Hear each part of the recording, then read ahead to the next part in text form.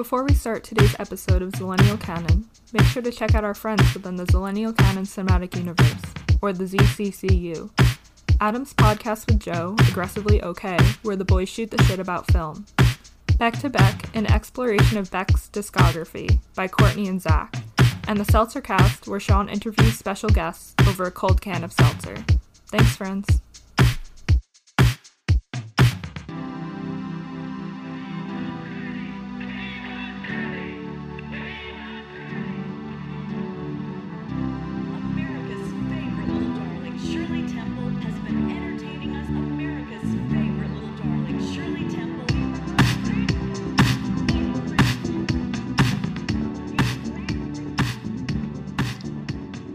Hi everybody, and welcome back to Mafia, Hair Salon, Metal Detecting, Kangaroos, Greyhound Trafficking, Stolen Vehicles, Police Chases, and Michael Shannon. This is the Zillennial Canon.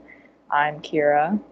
And I am Adam, and I cannot follow up that opening, but boy oh boy, do we have a treat for you guys today. Today we are joined by, you guys already know by the title of the episode who's here. His name's going to be in the title of the episode, but all we've ever talked about is how he wants to cover this movie.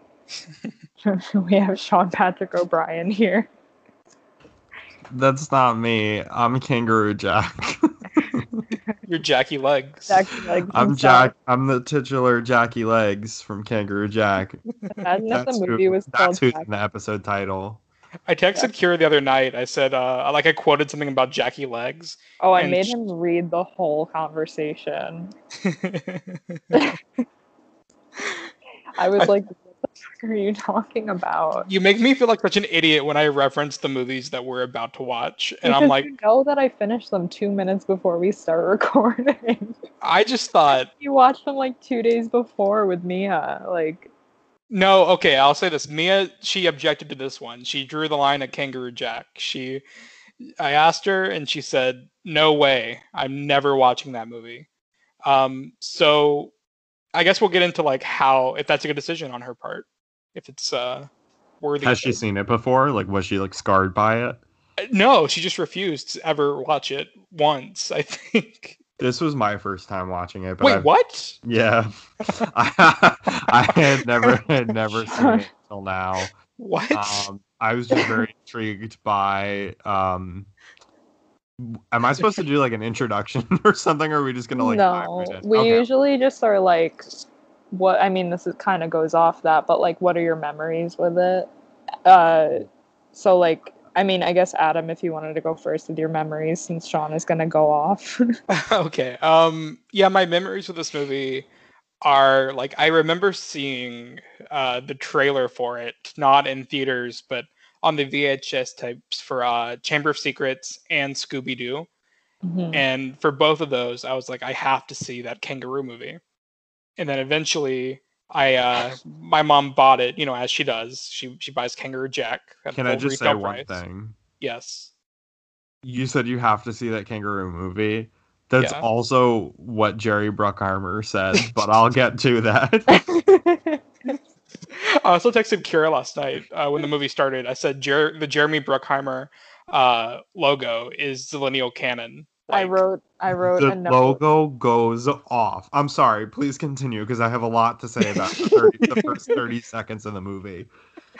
I don't have a lot to say, because it's not one of my most treasured childhood memories or anything. It's just, I think I liked it as a kid, even though it's such a fucking tonal mess on every level, and I know we're gonna get into it, but as a kid I liked it, and I've always remembered it in the back of my head. And then I kind of forgot it for a long time. And then Kira one day said, hey, Sean wants to do Kangaroo Jack. So now it's been back in the back of my head. And it's been slowly. Sean's been wanting to do Kangaroo Jack since we started this podcast. But I have a reason why. And I could say why I specifically, what I remember from a child in Kangaroo Jack. And then I'll say why I want to do it, or why I've wanted to bug you guys and been I want to be on and talk about this. But Kira, if you want to say your childhood memories of Kangaroo Jack before, then I'll I'll go on a deep rant about Mr. Jackie Legs. Okay, so I think mine are, I don't remember if I've seen this movie, but I know that a friend of mine had it on VHS, and I can't remember if we ever watched it, but I remember the case, like the cover of the box, and I was like kind of scared of it. But I'm not sure. I don't know if anybody I've ever known in my life has seen this. Like nobody's ever talked about it with me other than Sean. I can't remember if I've seen it. And also, when I went to put it on, it was a 64% match for me on Netflix because it's a goofy action comedy. See, Netflix told me it was a gangster movie. Like when I looked it up on I love the Google, it said algorithm. like Kangaroo Jack gangster film, and I I was mean, like, they're not wrong. whoa, yeah, It's based on the algorithm of what we watch. probably, yeah. Kangaroo Jack, I don't remember.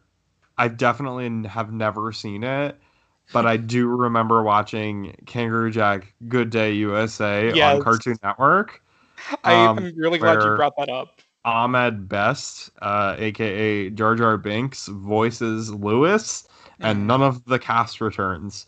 I Animated for movie, by some the way, not live action. exactly. So Yeah. I'm assuming they were able to do all the things that they tried to re-edit into the Kangaroo Jack movie, but animated. I remember liking that, watching it once on Cartoon Network, and never seeing it ever again, and having no fondness or memories of Kangaroo Jack as a child. Now, the reason why I bugged the Zillennial Canon to be on here is because something that has fascinated me and something that I've advocated for is that there is an R-rated cut of Kangaroo Jack. And Kangaroo Jack was initially called Down and Under, which is a gangster comedy with one scene. Oh, wait, no. So, yeah, it was a gangster comedy. Um, I just want to ask you guys, what do we imagine the poster to look like before Kangaroo Jack turned Kangaroo Jack? That one girl in her white t-shirt that's wet in the ocean, and then like them with their guns out around her in Yeah. like the in like a jeep. But their guns are like near their lower Oh, areas. of course, yeah, definitely. And that still is present in the movie, all of that, even though it's rated PG and is a family comedy. I'm always So, fascinated by movies like this because I'm like, how? I mean, not that there's anything quite like it, but like the fact that some movies are cut down by a few ratings and then they're clearly marketed towards kids, and then I right. can't imagine like what like a mom or a dad that took their kid to see the Saturday morning matinee must have felt like when their kids were watching it. Exactly. So Yeah. they did. There's a fantastic article that I read that I highly recommend everybody reading. I took basically all my information from this. It's called How Jack Hopped Away with a PG Rating. It's from the LA Times from 2003. Essentially, Jerry Bruckheimer heard the idea and said, "I loved the idea. It was interesting, clever, and I hadn't seen a film with a kangaroo in years, and it became the hottest selling like comedy at the time. And this was supposed to be like an R-rated comedy called Down and Under, and it tested terrible. And the only thing that they kind of liked was they kind of saw that people like kids really liked the kangaroo. And it was like right after Snow Dogs. So like the success of Snow Dogs, they were like, we're gonna re-edit the movie and we're gonna put a kangaroo that raps in it and try to take out as many dirty jokes we can, but then also try to leave them in because like Shrek was successful, even though Shrek is not as dirty as everybody says. And the two writers, I forgot to share this. I just wanted to share this excerpt. Is that the two writers who wrote this movie said, or one of them said, "We were drinking in a bar when Steve told me the story as if it really happened to these two guys." And I said, "That's the greatest idea in the world. Let's sell it." It ended up becoming the biggest selling comedy pitch ever. So they pitched it, yeah, and then test screenings were terrible, and they said, we have to save this movie. Let's make it a children's movie with a kangaroo. And Um, they replaced the animatronic kangaroo with the CGI kangaroo. I don't even Okay. know what to say. Like, I kind of assumed that this was the whole thing, and I feel like you've told me all this before. But I mean, I don't know if I have enough space in my brain for like that much Kangaroo Jack information.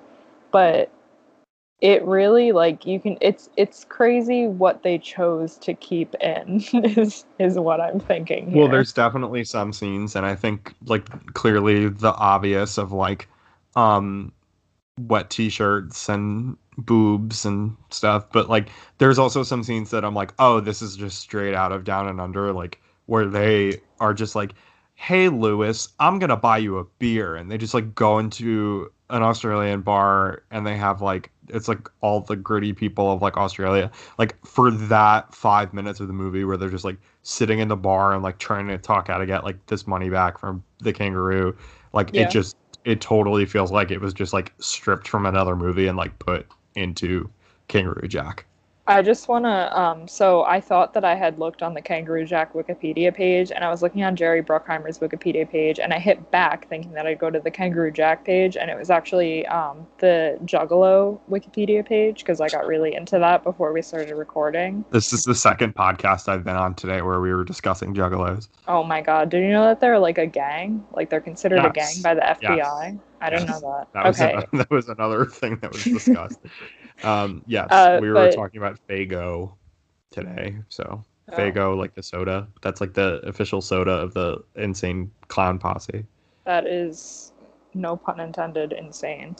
Um, so one thing I feel like I can't find any information on was, I think Australia itself, the location is Zillennial Canon. Why was Australia so hot in the 2000s? We have Outback. Finding Nemo, we have Crocodile Hunter, Outback Steakhouse, like, and a lot of times I think, like, was this sponsored by Australian like tourism? Like, did they get like tax breaks? But I didn't want, like, I didn't sit through the credits because it tried to autoplay the movie Nightcrawler for me. Um, and I can't find any information on that, but it's just too, like, most of it I was just like, there's no, okay, so like, yeah, the location, but I mean every single thing in this movie I was like, this doesn't have to happen. Like, why is this happening? You know? Like, I don't Yeah. like being like that with movies, being like, oh, that's not realistic. Why is that happening? But this movie, legitimately, every single thing that happened, I was like, why did that happen? You know? Yeah, I mean, like the entire movie makes zero sense, and it's a total. I mean, for what Sean described, it makes sense. Why it makes no sense because it's a total mess from start to finish. I gotta say though, after all the Snyder cut stuff, I really do want. Release Down and Under. I've been saying I it for so long. I want to see Down and Under. It's not going to be a good movie. It's going to be a shit movie, and I want to see it so bad. I want to see it terribly now because I want I want my to read the memories of it to be script, crushed. Yeah, something. yeah. And you know what though I will say is that like it's definitely not as like it's tonally insane for reasons I'll discuss later, but it's not as worse. Like it feels like a real movie, and I think one fact that I didn't say is that they spent $10 million to shoot additional footage to reshoot. So Damn. I feel like they were able to cover their asses a little bit more than other movies because they had Jerry Bruckheimer on their side, and he was just like the hottest producer at the time. Yeah. So the $10 million definitely, like I don't think that the general public would see that movie and be like, "Hey, what's up with that? Like, why did it feel weird? Like, why did it feel all over the place? Like, it feels like a movie from that era, and I probably wouldn't have bat an eye to it if I didn't know these facts." But yeah, that just like totally explained it to me once I found out all about this. So What? Jerry Bruckheimer. Wait, real quick. Was it cut down from PG-13 or from R? I don't know. Okay, Let's see. because It could have. it's just it makes all the difference, really. It It might was have been really PG-13 actually. really? Wow. Yeah, because like I was gonna say, like even the scenes they kept, because I'm like, if it was rated R, like some of it just doesn't add up. But if it's like a really shitty PG-13 comedy, that makes more sense to me. Oh, actually, I think the MPAA did give it an R rating at first. Wow. So there is an God. R-rated cut That makes a lot of sense. Now, do I think this cut exists, like people said with the Snyder cut, supposedly that it existed, or whatever? I don't. I think the footage is gone. I They burned really, it. I'm starting to think that it's just, who would be saving this? Literally, like who at Warner Brothers is like, Historians. It what? belongs in a museum. Exactly. But I don't think it would be a good movie regardless. It's fascinating, though. Exactly. Like I want to be from another dimension where they're like, remember that movie Down and Under? Or I guess in 2020 everybody would be like, nobody remembers the movie Down and Under. Like I don't think it would have made as much of an impact as Kangaroo Jack did. I Because, mean, like I said in my memories anecdote, I've never heard anybody talk about Kangaroo Jack but you. but it So, made like, money. It made money. Like I feel like anybody from our like childhood, if we were to be like, "Oh, do you remember that movie Kangaroo Jack?" They'd be like, "Yeah." But if we were in the other dimension and said, "Do you remember Down and Under?" They would be like, "No, what's that?" Like it's just I feel like it would have been forgotten about or like played on TBS like a million times and then like that's it. Yeah, I mean, I don't even know if it would have made it to TBS, honestly, because it's like it sounds like if the test screenings were as bad as you say they were, like this could have been like one that just completely like Welcome to Mooseport, if you know what that movie is, like the worst PG-13 comedy I've ever seen in my life. what a welcome to Mooseport moment. We gotta deep fry that. I mean, When you watch a bad movie, wow, like a bad PG-13 comedy, what a welcome to Mooseport moment. that was the Kangaroo Jack test screening. Wow, what a Welcome to Mooseport moment. It's I think that crazy was because there is people like our age that have seen Down and Under. Like there's somewhere, I don't know where they are now, but like there is people who were kids at the time that were brought to the test screening that were just like, "Oh yeah, remember when we saw Kangaroo Jack before it was Kangaroo Jack?" Like it's probably, I don't know, just in their brain and they pushed it all away or what, but Do you think their NDA's expired by now? Because we should try and find somebody. I don't know. I mean, I always say that something that I've shared with everybody I know, and now I'll share it on a podcast, is that I've seen a 3-hour cut of Dirty Grandpa, and it was the most incredible film I've ever seen. So there is stories like that come out, but like, look, I'm not going and being like, oh, remember the 3-hour cut of Dirty Grandpa? Well, here's everything that happened because I don't remember. Like that was like, I don't know when Dirty Grandpa came out, but like say it was like 4 years ago. I can't tell you what jokes are different or what jokes are still in the movie. Like if I can't remember that then, I don't think a lot of people are going to be like, oh, this is what happened in the film Down and Under. Like I think it's just lost, except for maybe like the producers or the writers on the film. Let's get Jerry Bruckheimer on the pod. Yeah. I feel like he would do it. Just No. I'm just kidding. But I guess it would have to be PG-13, right? Because they couldn't like ask parents to bring kids into a test screening for a knowingly R-rated movie, right? True. Yeah. Possibly. Yeah. It's like that from John Mulaney in the Sack Lunch Bunch, where it's like the kids being like, "I liked this character," and they're like around like a conference table. Yeah. You guys remember that? Mm-hmm. Yeah. Oh yeah. What a John Mulaney in the Sack Bunch moment. So I would like so Jerry to. Bruckheimer. Yeah, I have something to say about that. So that logo. Okay. What is Yes. that like? What does that bring up in you guys? Well, I would like to say that I think it's insane that a musical motif throughout the film that is used in Jerry Bruckheimer's logo that I think becomes like the theme of Kangaroo Jack is like the next episode, like the Snoop Dogg Dr. Dre song.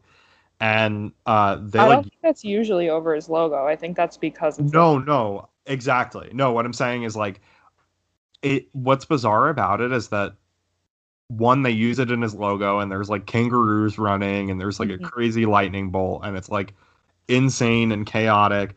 And then they're using the next episode, but the next episode sounds like it was like scored. Like, it doesn't sound like it's like the song that was just put in there. Like, it sounds like the composer of Kangaroo Jack recorded what sounded like the next episode, and then I checked in the credits. They had to credit them for the next episode. It's like Wow. it's very bizarre. Like, it was, I don't know, like just the use of that throughout the movie is like really strange. Yeah. Well, that's like when Warner Brothers and like when there's like a superhero movie, like a DC movie or like Harry Potter, and they make the Warner Brothers logo like fucked up. Jerry Yeah. Bruckheimer's like, yeah, you're right. Let me try. Well, I just know that's interesting because it's like, I don't know, like say if you were to see a Harry Potter movie, or like I always think like the beginning of Fantastic Beasts where like they show the Warner Brothers logo and it has like the little like Harry Potter theme. And then like you're like, oh, I know it's like a Harry Potter movie. But them using like the next episode in front of like the Jerry Bruckheimer logo, are we supposed to like associate that like, oh, that's Kangaroo Jack's theme song? Like, I know he's coming. Like that, Yeah. it's just like there's no fan base for Kangaroo Jack previously, so to use that, it's like very weird, and I don't know. Adam, what is this? What does this logo, this company thing, bring up in you? What do you associate it with the most? I mean, the Pirates movies probably, like, because I don't know. There's just something about like that was like my Lucasfilm logo back in the day. Yeah. Like, because every time I would go see a Pirates movie in the theater and the lightning strikes in the logo, I'd be like, oh yeah, hell yeah, here we go. It's a very time like for a Pirates movie. severe like okay, let's like go around the room. What's your favorite like production company? I feel like we might have a few in common. Personally, this one's cool. Like I think- logo, or you're Yeah, saying like the okay. production company. I like obviously we love Blumhouses. It's cool as hell. Love that one, yeah. Like, Yeah. what are some of your My favorite's the Dark Universe from Universal. Exactly. I like to have a very serious answer. I like how the Warner Brothers logo plays as time goes by. Yeah. Yes. I always thought that was really cool. I'm saying this unironically. I genuinely love each time a Nickelodeon movie comes out and the logo's different each time. Yeah. Like it's either like a bouncing ball or like a splat or just something random. Similarly to that is that like the Seth Rogen's Point Grey logo with like the desk always changes for a movie too, and I always thought that was really cool. What's Can't wait the to one? see the TMNT one. What's the one? I feel like it's usually on like, is it Judd Apatow or like Seth Rogen movies with like the kids? Is it Good Universe? Whose company is that with like the spark? Oh, they're like running with the sparkler. Yeah, it's like Yeah. cute. I like that one. Also, I like Bad Robots. That one's kind of little. Yeah. And also the one. Monkey Paw as well. Yeah, the one. Robert Rodriguez's thing. Oh, Troublemaker. Oh Yes. Yeah. That's a good one. Wait, But are we Zillennials if we don't mention? Hi, I'm Paul. oh, I was gonna bring that up with the Nickelodeon thing, but like, yeah, I guess he's king. I always Wait. think of that TikTok where I'm it's also like, not a Zillennial, but I'm a Zillennial in spirit. yeah. I always think about that one TikTok where it's like, oh, you like A24 movies, and it's like, oh, like what's your favorite kind of movies? And he's like, DNA Productions. Hi, I'm Paul. Well, wait. To go back to the Troublemaker Studios logo real quick. The best one ever was when you're sitting in the theater for Spy Kids 3D, and then he like shoots out at the screen, and that and Shark Boy and Lava Girl, like he goes off the track and just shoots out of the screen, and it's incredible each time. That's like a Spy Kids 3D moment. Yeah. Personally, Jerry Bruckheimer to me is only National Treasure 2 Book of Secrets, not the first one. Because I only had the second one on DVD and not the first one. But they're both like so good. Yeah, I mean, we'll cover them eventually. Did you know that this man is 76 years old? Oh my god. He was born like during World War II. Wow. Talk about a boomer moment. Imagine making Bad Boys for Life while being born in World War II. He was a bad boy for life in World War II. He was like 1 year old during World War II. Yeah, he was a bad boy. He wouldn't follow any rules. Imagine Just having spitting up everywhere. Yeah, and rolling spitting around. up his food and his baby mush. im- imagine having Bad Boys for Life and G-Force under your credits. Some of his first film credits were working with Paul Schrader. Like that's literally. That's great. Can I Wait, talk he was about the opening of this movie? Sorry, wait. wait really quick. Please continue. I just want to say in his when he was 17 before moving to Arizona for college in Michigan, he was an active member of the stamp collecting club. That's me right now. I keep buying stamps. Support the USPS guys. Yeah, that's my quarantine hobby, to just keep buying stamps. If anybody wants to be a pen pal, any of you Zillennials, just DM me on Twitter or something. No, same. Literally. So, the opening of the movie, I would like to share that I laughed so hard when it was like big red letter title card, Kangaroo Jack, and then it was like Soft Cell's Tainted Love. yeah. And something that, I mean, I think this whole movie, I watched it with the idea of like, okay, what was re-edited and what was not. I feel like the opening of the movie where he's like, yup, that's me. I'm Charlie Carbone. Yes. Was just like, every scene was like too much. Like every scene looked too big that it was definitely like cut up. Like it was voiceover exposition is the lineal canon. Like, especially in the first 2 minutes. Yeah, that's in like every single movie we've ever watched in our lives. Is like, yep, that's me. You're probably wondering how I got into this situation. Like, yes, that's a meme, but it's also like present in every single movie that we watched. Of course. Before the age of like 15. Yeah, it just seems like knowing this was like a gangster movie initially, all of the scenes in the opening are like, just from like a filmmaking standpoint, like every single cut that they show to is just like way too elaborate to be like a scene with voiceover over. So like when Christopher Walken appears, like it does look like there was like maybe a 5-minute scene that was there that they cut down to like 30 seconds. So I feel like you definitely see like the re-editing of the film just off the bat, like the second the movie starts. Yeah. I mean, you have to wonder like why. Like you have to assume he had a bigger role in the original cut because like he's in like what, one scene of this movie. Yeah, exactly. I wrote like I feel like similarly to the Peter Pan musical, I feel like he didn't know what movie he was in.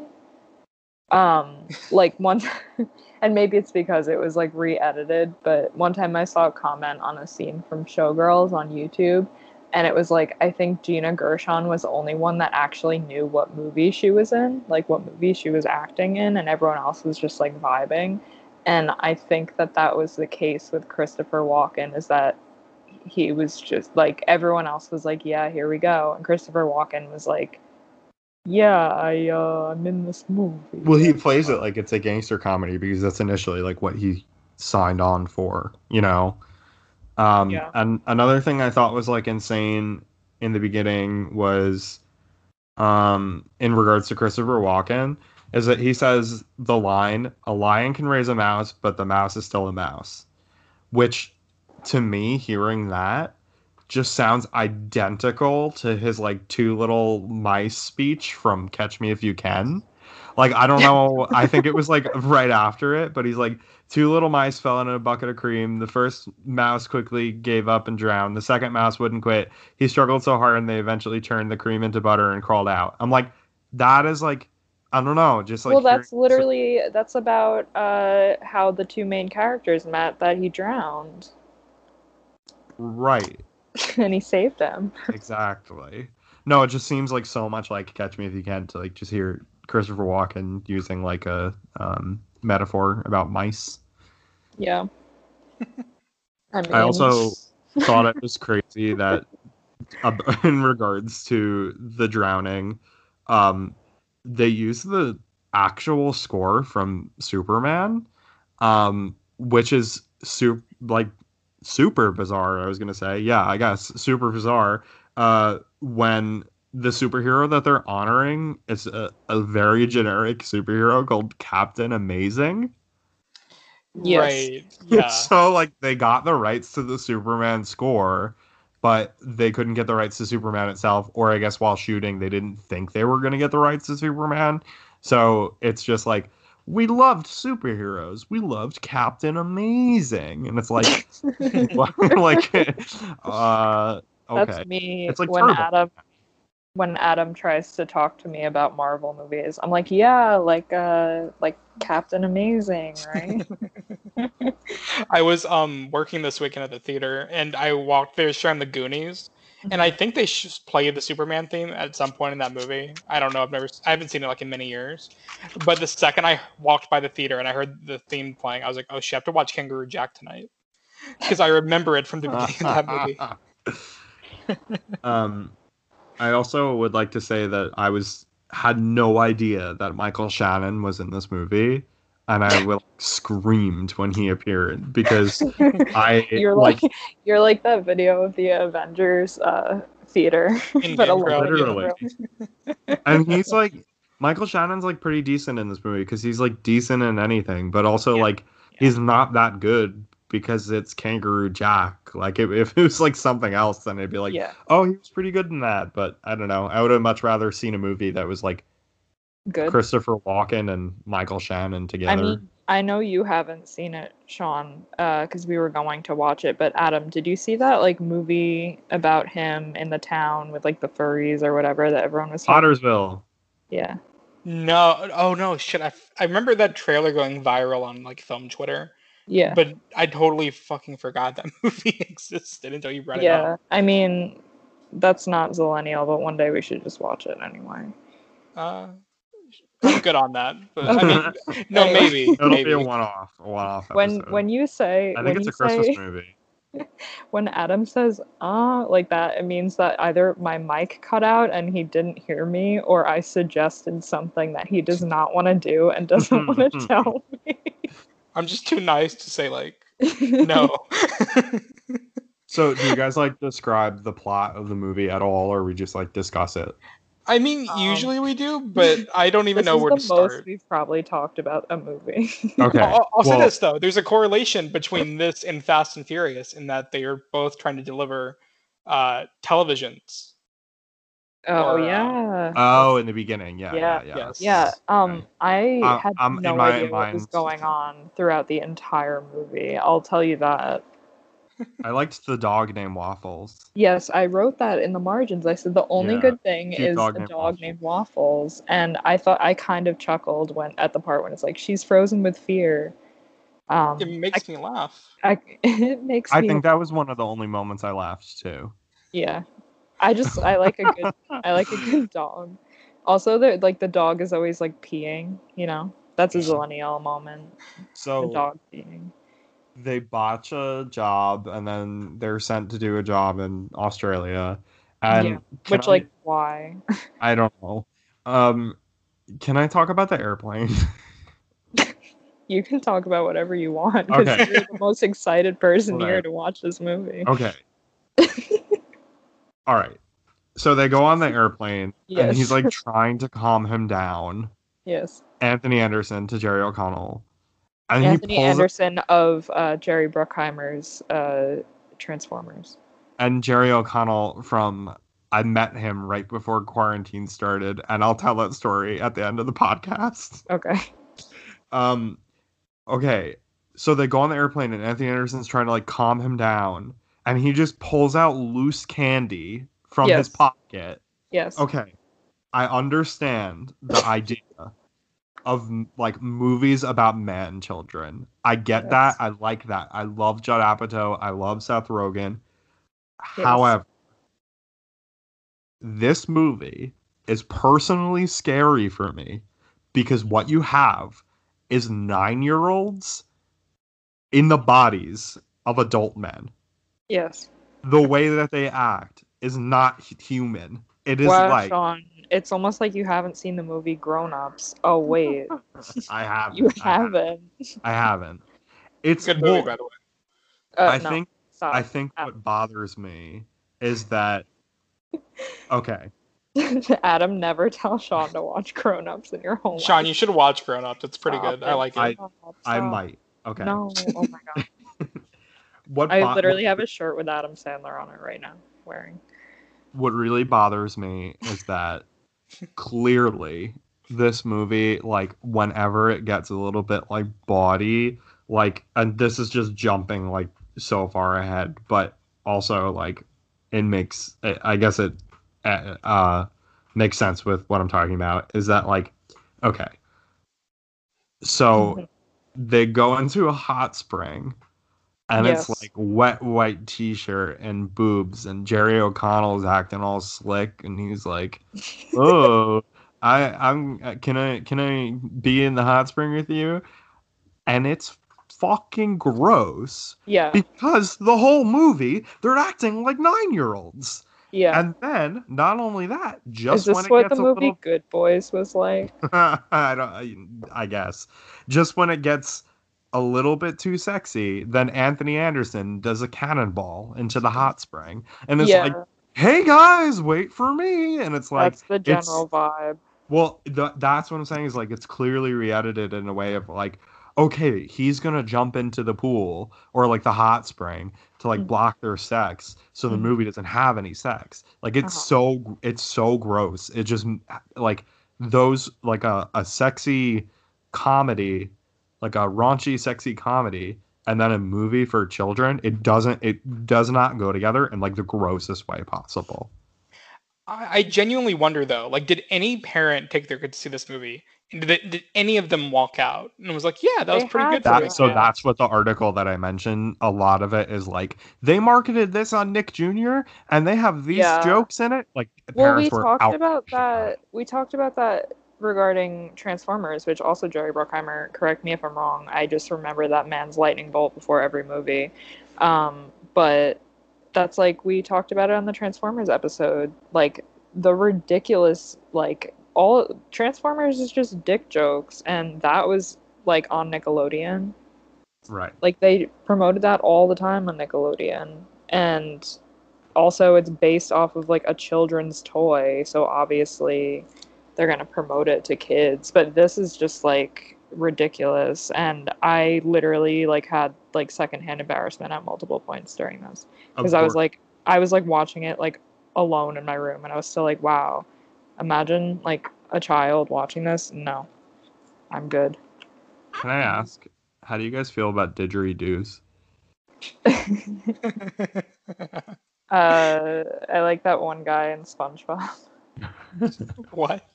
You know. I do, yeah. Is that the marching band episode? The I classic? think so. Where it's like, oh, didgeridoo guy. Yeah. I Yeah. just feel like there was a lot of didgeridoos in this movie, so I had to bring it up. Yeah, a lot of like sound motifs of them. Mm-hmm. Yeah. I'm a fan personally, but I don't think it fits into the film that often. I would like to see it. Well, the movie, it didn't have to take place in Australia. I feel like that's the No. main Yeah. thing. I do like that the explanation for the Australian setting is just at the end, well, he wanted to kill you. And it's like, so you sent them all the way to Australia. It could have been like Japan, though. That's like a Right. similar distance. I'm so glad it was not Japan. Yeah, true. It would have been more Because it would have offensive. been so offensive. Yeah, true. This movie was like already ugh.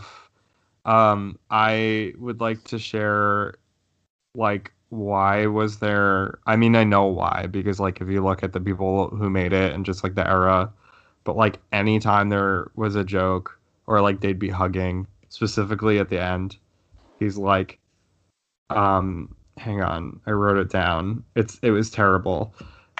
It's 2000s trope of someone saying guys when people are hugging, and then Anthony Anderson immediately backs away and says, hold on a second, we're having a very non-intimate gay moment. Yes, I thought of that right when it Ugh. happened.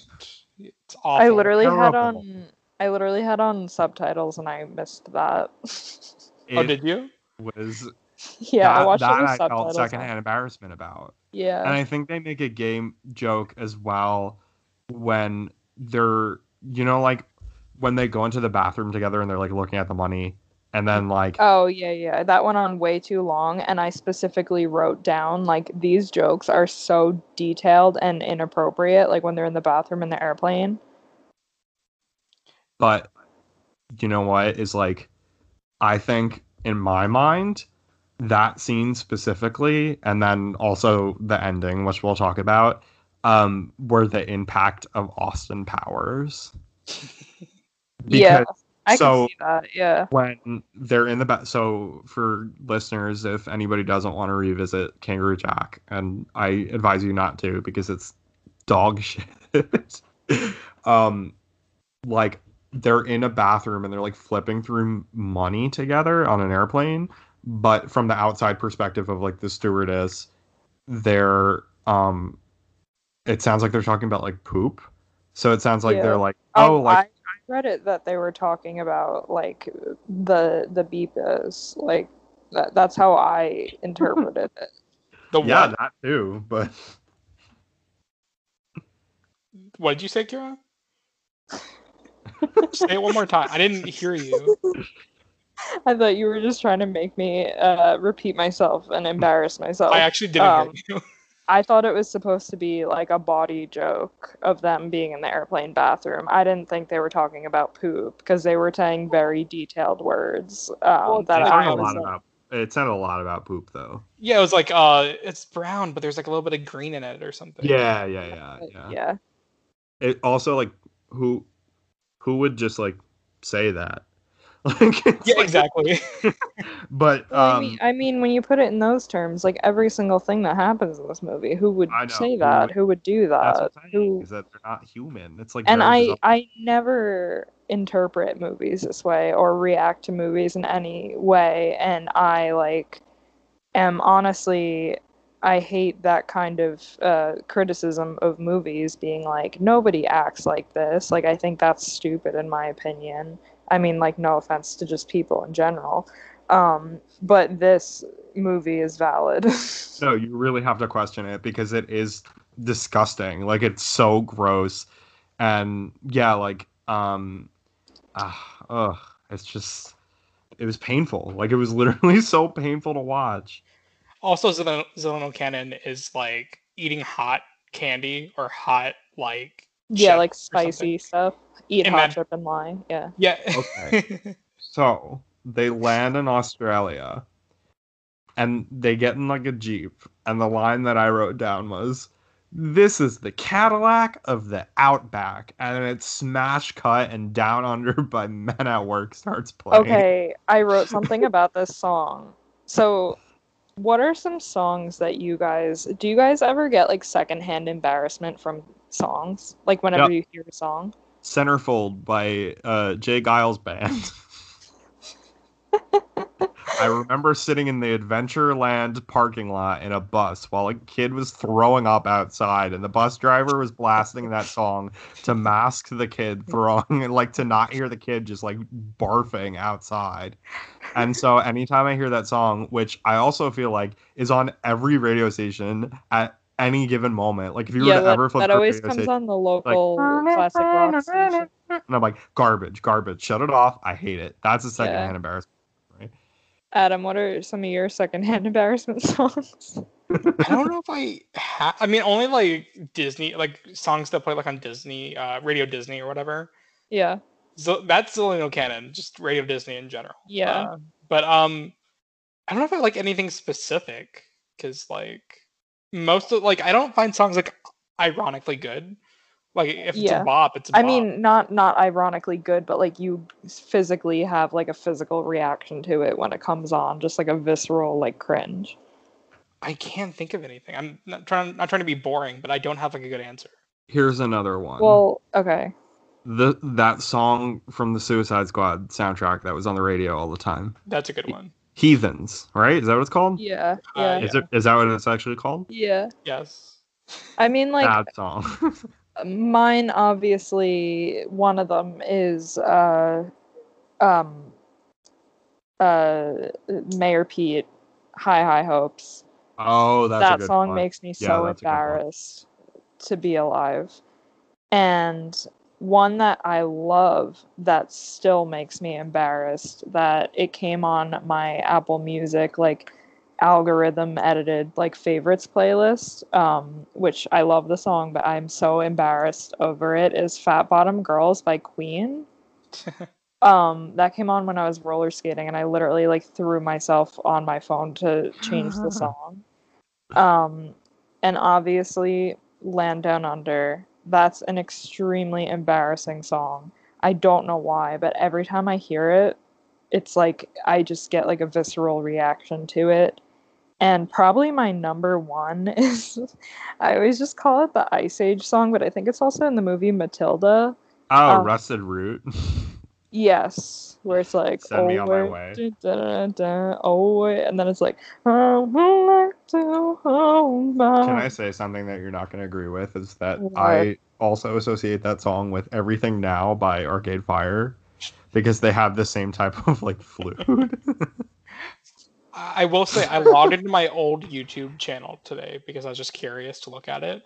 Yeah. And then it brought up like my 2010s music mix. Uh-huh. And it had And like was that song on it? Owl City. Yeah. I can't remember the big one from them. I forgot the name of it. Is it Fireflies? Yes. Yes. Yeah, that one was on there. That was like my most recommended for you thing. Yeah. Paramore, which Paramore slaps. Paramore so is good. I'm not saying that, but I'm saying just secondhand embarrassment of how much I listened to that song Airplanes Oh yeah, yeah. when I was like 13. Yeah. Honestly, not bad songs, but just like stuff that I'm like cringing just thinking about me listening to it at that age. Yeah, I Yeah. feel that. Yeah. Yeah. It's funny because there used to be a, which thank God it doesn't exist this year, and hopefully it won't exist next year. There's like a very massive music festival that happens literally like 2 blocks away from my house, and it's the most disgusting thing of all time. And like they'll probably get like one like kind of big band that has had one popular song in their whole career, like once in a while. And they got that band that sings the Ice Age song, and I was just in my backyard and I heard it live, and I've never heard any of their other music, couldn't tell you what any of their other music is, but yeah, I heard that song played live and I still was just so embarrassed by it, but I just had to sit outside and listen to it because when else in your lifetime, especially now in this time of uncertainty when we don't know when concerts are going to come back, like if you have the opportunity to listen to the Ice Age song performed live, why wouldn't you? I wish I had Rusted Root in my backyard right now. Listen, when the Great South Bay, I'm going to edit that out. I'm going to bleep it so people don't know where I live. No, I'm not. Just kidding. 30 people listen to this and we're friends with all of them. So I think if the music festival comes back next year, they should get Insane Clown Posse because that'll add a little bit of a spice to our town, like get people a little angry over some different things. They would be so mad if they came, and I'd be like, "Let's go, Juggalos!" Yeah. I am personally, I'm not into Insane Clown Posse. I am so fascinated by them because their videos are great. That too. And also, one of their songs is like a TikTok, like trending song right now, like a trending TikTok audio. And if you go on the audio, it's literally like a bunch of like Gen Zers, and like it's literally like they're like, are you on alt TikTok or like straight TikTok? And it's like a bunch of like teenagers and their girlfriends, like literally just like gay couples, like doing like this, like it's Insane Clown Posse, and nobody knows it's Insane Clown Posse because the audio is about like going over to your house for dinner and like trying to impress like your significant other's parents or whatever.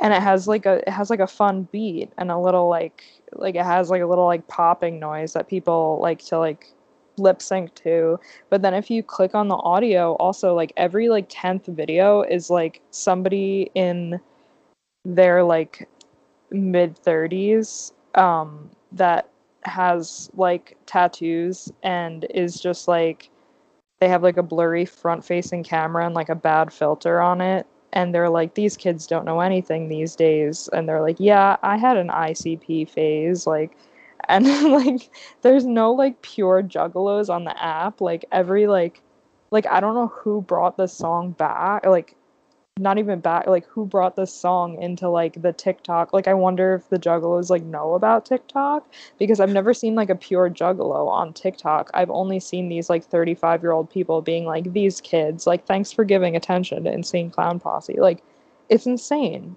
No pun intended. It's wild. Like, you know?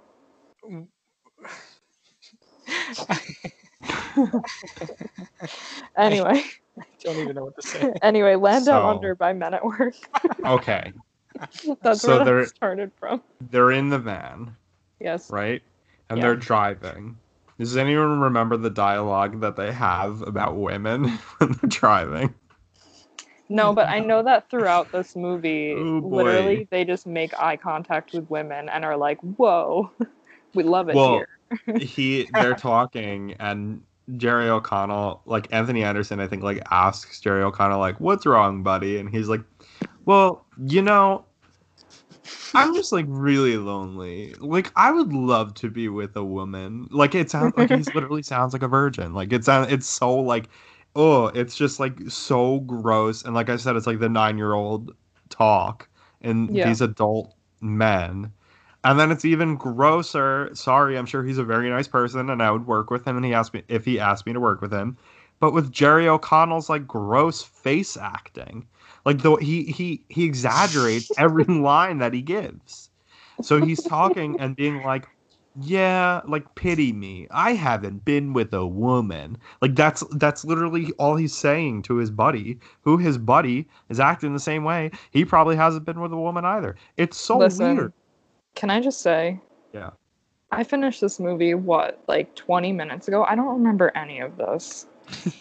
I And remember all I'm of it, and I usually- never want to watch it ever again. I usually forget everything. Adam knows this. The second I finish a movie, I just immediately forget it just because of the way that I am. This movie, one scene would happen, and I had no idea. And I know that it was because of the movie, because every single scene, like, nothing had any stakes in the sense that, like, anything that happened in a scene, like, didn't matter. Like, just something would happen. Like, Yeah, things would just exactly. happen. Yeah. You know? Adam, do you feel the same? Sorry. No, I mean, it's like last night I kind of watched it without my glasses on, so Yeah. I was like watching it kind of like blurry almost. Like, Oh, cause I did that. I think I did that during Solo. Like, I just like took off my glasses and like let my eyes like unfocus.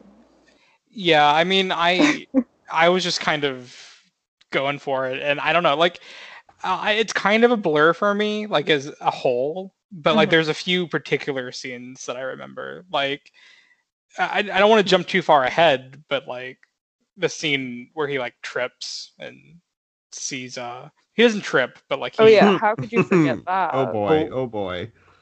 I don't know if we want to go to that right away or if we want to Let me say that when they hit the kangaroo, Yes. so they hit the kangaroo and he's dead. And then they get out of the car and they start Yes. taking pictures of him as if they're With a dead body. Okay, as if they're the CEO of Jimmy John's.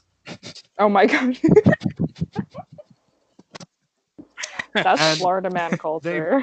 They put Lewis's lucky jacket on the kangaroo, and for some reason they say he looks like, what is it, Jackie Two Legs? Jackie Legs. Jackie Legs. Okay. Yeah. They say he looks like Jackie Legs. But the funny thing about Lewis's jacket is that it's just a red jacket or a sweatshirt that says Brooklyn on it, Mm-hmm. to imply that they're from New York. Like, me and Kira are New York based. Sorry if you didn't want to say that, but like, we're New York based. No, I literally just I don't own any clothes that say New York or Brooklyn or any of Listen. the boroughs that I've like ever lived in. Like, I don't own any of that, and I don't think anybody does. I have purchased 2 Billy Joel shirts in the past week, and I'm content with that if my entire closet I guess it's similar to the tempted trend to of like buy. you cut out for a second. Oh, sorry. It's okay. It's my Wi-Fi. Just wanted to let the listeners know. I was going to say this in the beginning of the episode. You're welcome. I ordered a podcast mic and it's coming before the next episode. Oh yeah. So you're welcome to our listeners. I guess I'm next. I got to do that. Yeah, you soon. got to do it. Zach is going to just try and Zach's gonna like bitch to me about it, and then he's gonna like lose his internet halfway through the episode, like last time. But I was saying something probably stupid about Billy Joel. Yes, well, exactly it's what like you're saying. the only thing that I could think of that's like close to that is like if I was to wear a shirt that says Long Island, like I wouldn't do that. And like Adam, do you see people wearing shirts that say like Florida and Florida? Yes, actually, I do. Like, and I don't want to go against you guys' point because I think it's a very fair assessment. This movie's stupid, but Florida, yes, I see like Sunshine State shirts like almost every day, or like Orlando shirts. But are they tourists? No, just like like just people. Like my mom has like several. Like they're proud to be Floridians, and I'm just like, that's why? Wild. Maybe New Yorkers just we hate ourselves. Yeah, exactly. Okay, sorry. I don't know. There have like if it's, I guess it depends on your relationship to the place also, because it's like, if a t-shirt's well designed, I guess sure, I'll go for it. Or like for a sports team, like I don't really love basketball, but Sean and I love going to see basketball games. I would get like a Brooklyn Nets, like whatever, or even like a shirt. This is Brooklyn with like Brooklyn Nets, implying that it's a Brooklyn Nets shirt, whether it be by like color or design or whatever.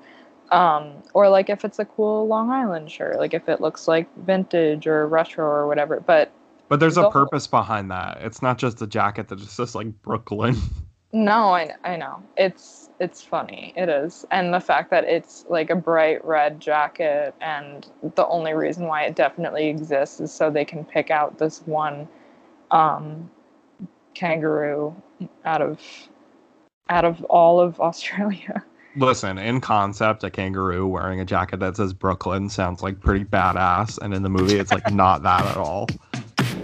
Hey guys, Kira here. We're just going to take a quick break for a word from a sponsor, which, cool, thanks.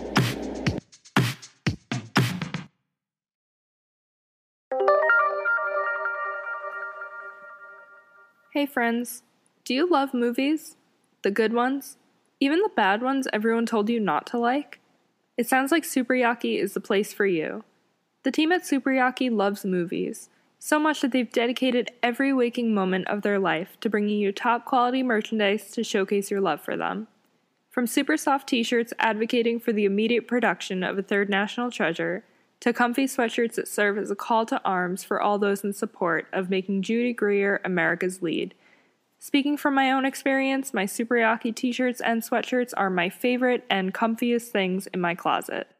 They even have pins of some of your favorite directors, like Sofia Coppola and Jordan Peele. Superyaki joyously brings you tangible love letters to movies and filmmakers that you can wear with pride. Plus, the team at Superyaki screen prints all their apparel using eco-friendly, 100% water-based inks and ships with compostable poly mailers for an environmentally friendly alternative to online shopping. As a special gift to you, listeners can save 10% on their order with the code SUPERFRIEND. That's one word, SUPERFRIEND, all caps, no spaces, at checkout. If the spirit moves you, find them at superyaki.com. That's super, YAKI.com. Let's watch more movies, guys.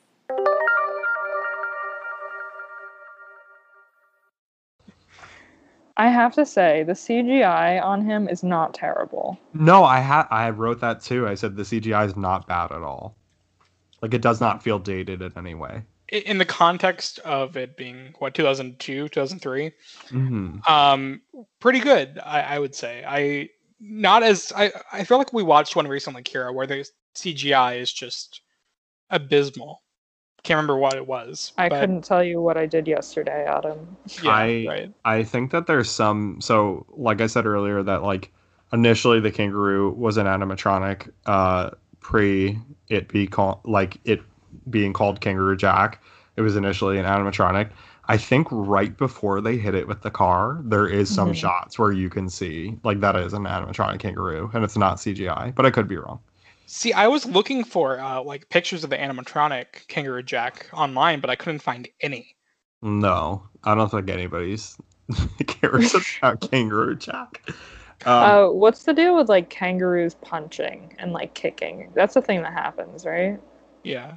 I- I well, mean, I wouldn't want to fight a kangaroo. in my mind, the only way I know that happening is from movies. So Yeah. they could literally be the most peaceful animals in the world, and I would just assume that they would punch and kick because movies have told me that they have. wait, I'm sorry. I was looking at I didn't know like there was a scene in Sonic where he's animatronic. In This is Sonic, like the new one? apparently like there's pictures of them building an animatronic Sonic at the studio. Oh. Oh no, but it was the original Sonic. So I wonder if Oh, they had to yeah. cut out the animatronic scenes. Oh. That's It looks crazy. so bad. It looks really, really weird. Anyway, So- sorry, I didn't mean to go off topic. No, it's okay. I literally ranted about Insane Clown Posse. You can say whatever you want, Adam.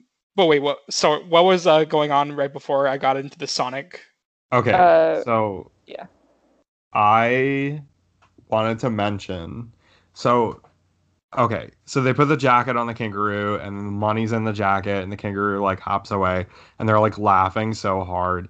And I feel like this is like a trope that happens in a lot of Zillennial movies, and maybe you guys like know what I'm talking about. But it's the acting where it's like they're laughing and be like, "Did you see the kangaroo? That was so funny. He took the jacket," and then like Anthony Anderson's like, and the money's in the jacket. Ah! Like he starts like whining, and you see his like tongue very like prominently. Like I feel like that type of punchline is used in like all of these movies. Yeah, like laughing to crying, kind of like bits. Exactly. Yeah, Exactly. yeah, yeah. Exactly. Another Yeah. thing too is like when the kangaroo like he like grabs the kangaroo and they're like and then they like go back and forth and are just like screaming at each other. Oh you yeah, know? that's very Yeah, Zillennial. yeah, Yeah. Yeah, definitely.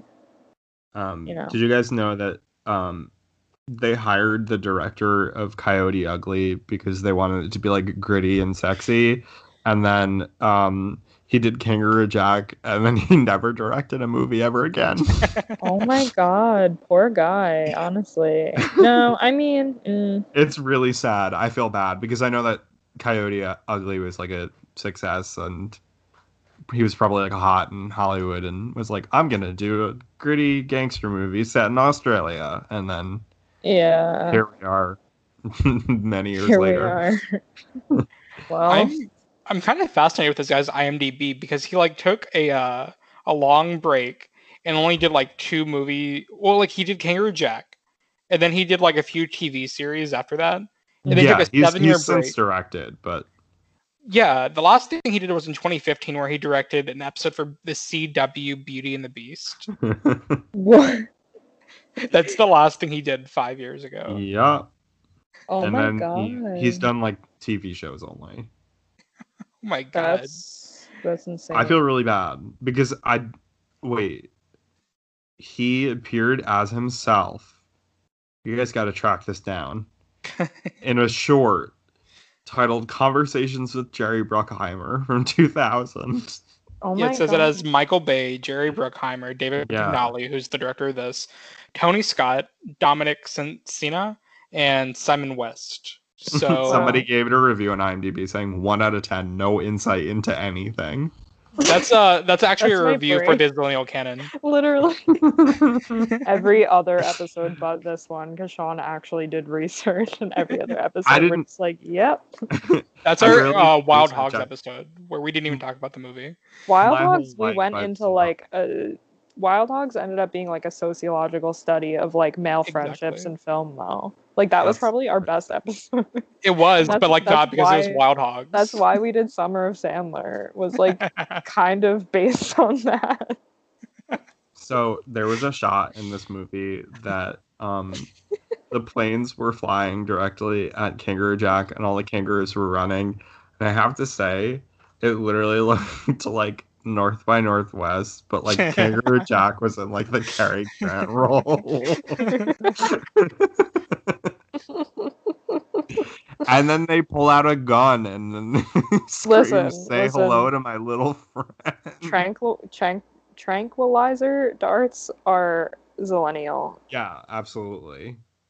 I think we could talk about the Mirage if you guys want to discuss. Yeah, so I told Kira when I because I texted her the hip hop hippity hop line, and she just replied, "Oh," like, and that's her way of telling me I don't know what you're talking about, Adam. Mm-hmm. Yeah, similar to I can't talk. Oh my god. I mean, as usual. Similarly to when you say, "Okay." I couldn't say similarly earlier as well. Okay. So it's not just you, like, on this podcast. I thought that Kira would remember this because to me, it's the scene that I always think about Kangaroo Jack, like when I'm thinking about childhood movies, and I think about this scene because I think about the marketing for this movie that pretty much primarily showed this entire scene in the 2-minute trailer. Exactly. Yeah. Yeah, and it completely told parents that this is the movie. It's about a wacky adventure with a talking kangaroo. When this is the only scene other than like the end credits where he talks. Like, it's insane to me that they got away with this. It's so nuts to It's me. really deceiving, I have to say. I guess that's probably why there was like people didn't like it. No, was because it was literally marketed as like a silly kangaroo movie, and then it ended up being like two boys being bad and gross and apparently being friends. So, okay. The Mirage. Yes. He speaks, he raps, but then wait, so it begins with Jerry O'Connell like picking up a rock and being like, "I found the Jeep, we're getting out of here." Yeah, and like he thinks that like dirt is a smoothie or something. Right. And then he sees the kangaroo, right? I think so. I don't know. You're the only one that remembers this movie right now, Sean. Or because I'm trying to remember the sequence of events. Well, I know that like, Christopher Walken makes an appearance as a kangaroo. Right, and they all shout chicken blood, and it's terrifying. I don't know what that means, but they kept saying it. Because he says, like what I was saying earlier in the movie, where... Oh, it had something to do with the lion and the mouse metaphor. But they said something like, "Oh, he's a chicken, he has chicken blood," or something. I don't know. I don't understand that either. I just remember a kangaroo throwing money and breakdancing. Mm-hmm. And then when there were multiple kangaroos breakdancing. Was there a Michael Shannon kangaroo? Probably. Because the Christopher Walken and I think the Michael Shannon one, like you knew it was them. I mean, other than like everybody knows Christopher Walken's voices, but like you knew it was them because they were doing like New York hand motions. That's like when we were talking to the Shrek artist and he was like, we added Mike Myers' eyebrows to Shrek. So then, like... How do you guys think that Michael Shannon feels about this movie? Has anyone interviewed him about it? I think that he doesn't like it. I think he might laugh about it sometimes. Like, he'll be like, remember that? Do you think he just doesn't remember it? Everybody has to look up the red carpet photos of him, or you guys need to like tweet Adam it out. Texted it to me. Yeah, I texted it to her mid-episode. Oh my god, it's insane. I wonder if that was like the long hair and the beard was like for a project, or if it was just like he was like, "Fuck it, I don't want to be recognized at the Kangaroo Jack premiere." Well, he always has insane outfits. Yeah, that's true. Yeah. Yeah, I wouldn't be surprised if that was just like his look of the month or whatever. Yeah, literally. Like, remember when he had that like child's T-shirt that was like Hawaii and it was like bright pink? My favorite look by him personally.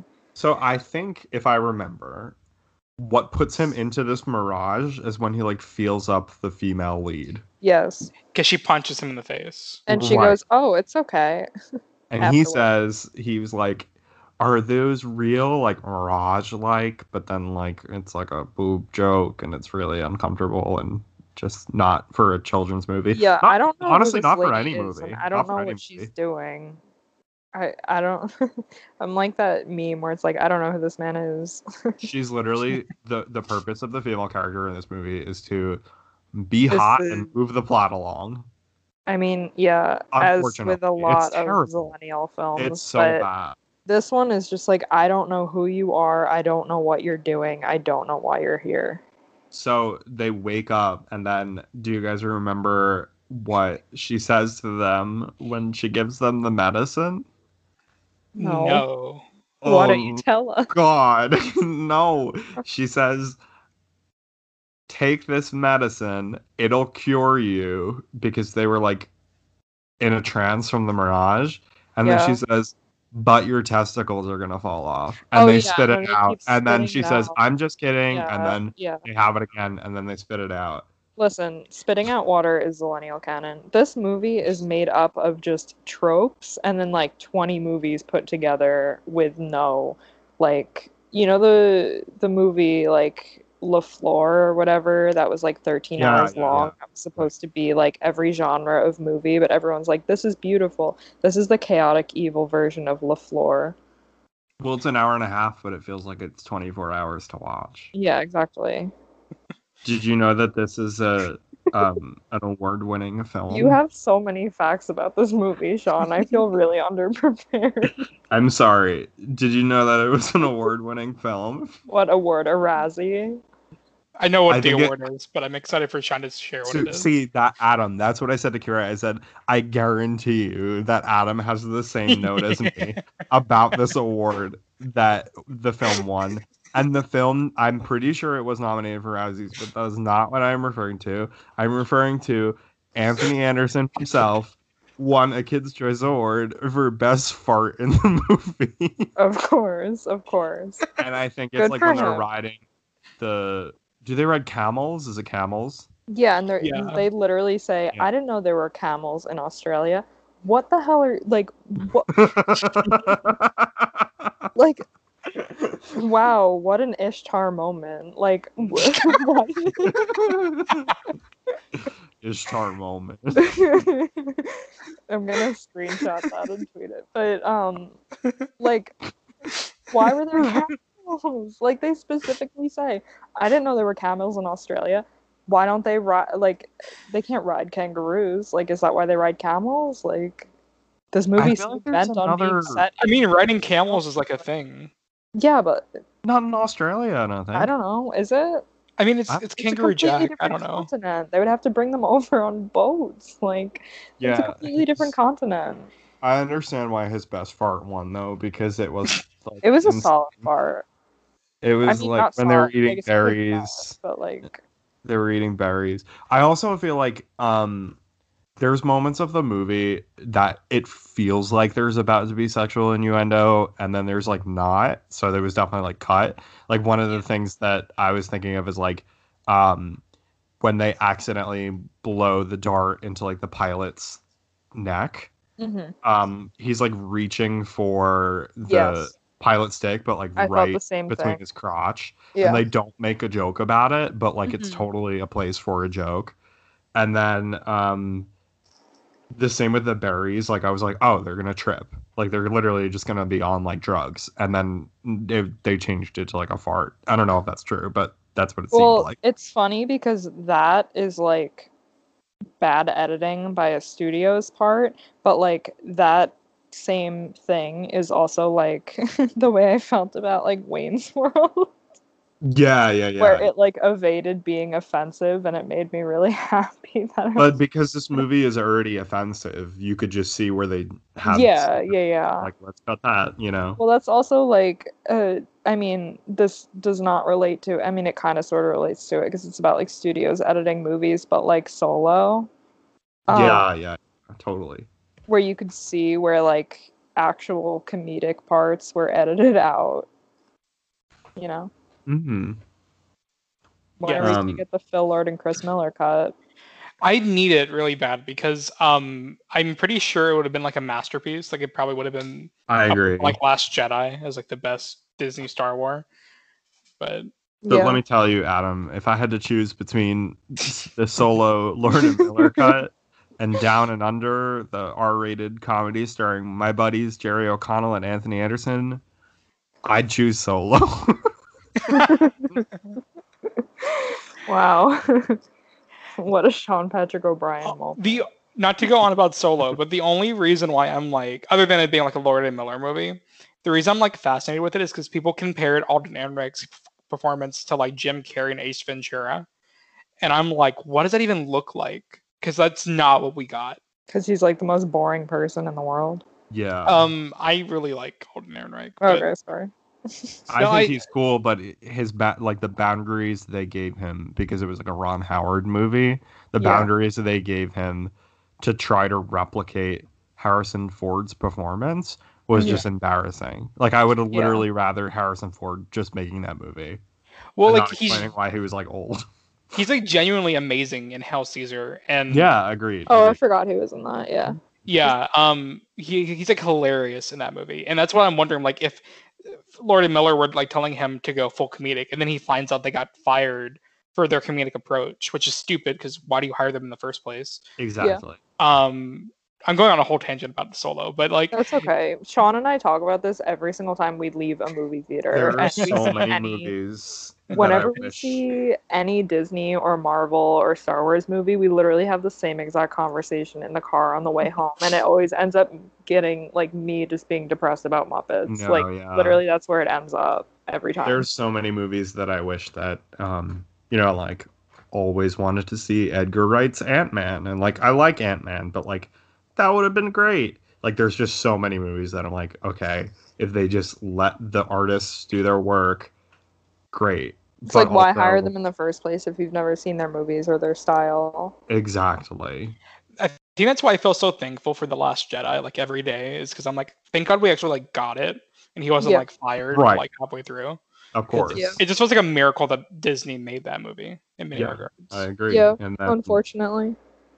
And then we couldn't have nice things, and Colin Trevorrow's Star Wars was so much better. And okay, just a quick plug. The Colin Trevorrow script of it's incredible. Duel of the Fates. Is that what it was called? Yeah, it's so good. I read it when quarantine first started. It's great. It's like genuinely. I was fist pumping in public reading that script. It like actually fits the trilogy, unlike Rise of Skywalker, and I will forever be depressed that it wasn't made. Same. Sean was like reading it on his phone on like his commute home from work, and he was just like texting me like spark notes from it while I was at work. And I was listening to like the Star Wars score, and I was like crying because I was like, this is what it should have ended like. Like, it was just too perfect. I told Mia the same thing, and she like was like very cool, Adam. Very cool. So I would like to bring up the fact that the ending of the film already. I mean, if you guys have anything else to say, but I like stopped taking notes at one point because I just wrote in all caps, "There is no purpose." I mean, we briefly touched upon like the sex scene almost. Yeah. So, I also want to talk about when they are captured, which I kind of like zoned out, and I was like, I don't even know what I was doing. I was like on my phone or something. Scenes suck. Okay, well, I don't remember those scenes, but I remember them being like they have like ropes and they're like tied up or whatever. He goes, "Look in my pocket for my scissors," and I'm like, "Is that why he's a hairdresser?" Just so they could set up the fact that they have scissors in his back pocket. That's actually a good point. They never talk about him being a hairdresser in any way. Like there's not any jokes. Like, it's just like Christopher Walken being like, "You wanted to be a hairdresser, and I opened a salon for you." There's no other references to him being a hairdresser other than the fact that his scissors help them escape. Exactly. Yeah, that would make a lot of sense. Wow. That's a good find, actually. I didn't even think about that. But that's like, I don't know how I just didn't pay attention throughout the whole movie, and that's the one thing that I caught on. Like, yeah. It's funny though, because I remember so much of this movie from my childhood, but now that I'm like, I actually watched it again last night, and now I'm like I'm talking about it, I remember like 0.5% of it. Like, it's just something about the rewatch really like killed my brain last night. Like I woke up, I felt hungover from this movie. It took me very long to watch this just because I kept pausing and being like, this is terrible, this is bad, this is really bad, this is worse. It was, ugh. My internet went out halfway through the movie, and I was like, maybe this is a sign that Yeah, you shouldn't have continued it. Yeah. Yeah. I was reading the positive reviews on Rotten Tomatoes for it. Yeah. And there's only Who one that is I it want to. so we could fight them? We'll fly. His name is. Never mind. I don't want to threaten anyone on the pod. Not going to threaten this guy, but his name's Larry Carroll from CountingDown.com. And he said Kangaroo Jack is reminiscent of such films as Short Circuit, Monster Squad, and the Don Knotts vehicles of the late 60s. Certainly not the most well-constructed piece of entertainment, but endearing nevertheless. All right. Well, what movie did that guy watch? Because I'd like to see it. I would like to see it. I would like to share that in the Los Angeles Times article that I was talking about, that they say that one critic, a depressed scribe, said that it left him wanting to kill himself. Well, before I bust out laughing, I'd like to say I hope that man's okay, and I hope he's living a happy life. Me too, and I hope that he's never had to see Kangaroo Jack ever again, and I hope that I never have to see Kangaroo Jack ever again. Can I just say, the guy that I brought up, the critic that liked the movie, the last thing he reviewed on Rotten Tomatoes was Twilight Saga and New Moon, and he gave it an A-, and his blurb was a triumph for Twilighters. He's valid. He only reviews bad movies and gives them positive ratings. It's like his entire. You don't have anything nice to say, you don't say it at all. He only has nice things to say. So I definitely feel like I jumped around, and it's okay. All we do is talk about the ending of the movie and the beginning of the episode. I have a lot to say about the ending of the movie. Okay. It ends with Sheryl Crow, which I think is like my subtitles said Soak Up the Sun by Sheryl Crow is playing with like the music notes, and I like that song personally. I have to say this song and the song over the credits absolutely slap. What's the song over the credits? It's Hey Hey Baby. Ooh. Is it really? Yeah, but it's like the remix of it. I didn't know that. It's so good. Oh, man. It's so good. It was playing while I was looking at the countdown, like the Netflix countdown for Nightcrawler. Right. Yeah. Okay. So the end of the movie, they're on a yacht, and now they're supposedly rich and famous. And for no reason. Yeah. And Jerry O'Connell is with his gal, and they look like they're about to have sex again, even though they never did. And then Anthony Anderson, of course, jumps into the yacht pool from like the top of the yacht, and is somehow jumps into the hot tub and is okay. Like, he's not harmed in any way whatsoever.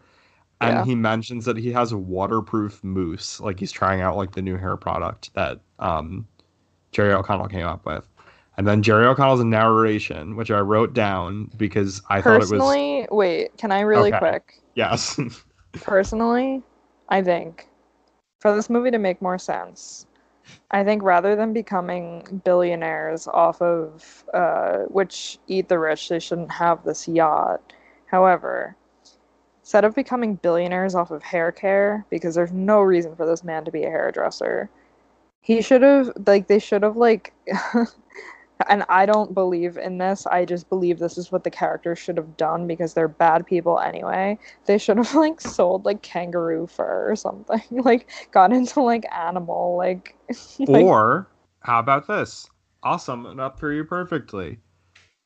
The female lead is supposed to be like an environmental or animal conservationist. What if they open a conservation place for the kangaroos? Yeah, rather than being on a yacht. Yeah. There's with dirty money, with the mafia's money. That would have worked, honestly.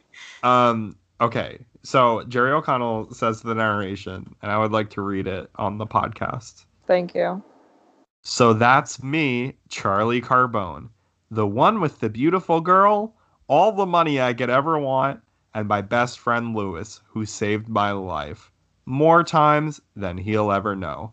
Yeah. This sounds like a 7-year-old's book report. Like it doesn't sound like like it's insane. Exactly. This movie, I mean, it had two writers, right? It had the guy who wrote Con Air wrote, I think, probably the original draft of it. Yeah. And then there's another guy who I can't remember the name of, but he's only written like a few movies, and they're all like Jerry Bruckheimer movies. Right. So I'm guessing he like touched up on the reshoots. And then what we got is just this. I mean, every piece of dialogue is just atrocious. Well, It's shit. it It's so bad. begins with like almost not, I don't even want to say a parody, because it's just like it's like, oh, this is Goodfellas, like, yeah, here's Tommy Lasagna, like it like starts like that, and then it ends like it's like Love, Simon. Like Yeah. like every other movie in the world happens in between. Right. Like it ends like it's like Perks of Being a Wallflower or something. Like it's like, and in that moment, I swear, me and Anthony Anderson were infinite. Like while they're just like chilling in their yacht, and also, yeah, the pool that he jumps into is like 2 feet deep, and he like he would have like his legs. Yeah. Ugh. He would have got like seriously injured. Like it doesn't make sense. And another thing too is that this movie has like the trope of like somebody falling off a cliff and then them using their entire weight to like pull them back up. Yeah. Which like you can't do that. That's not something that you could do. Talk about the At Hobbs all. and Shaw.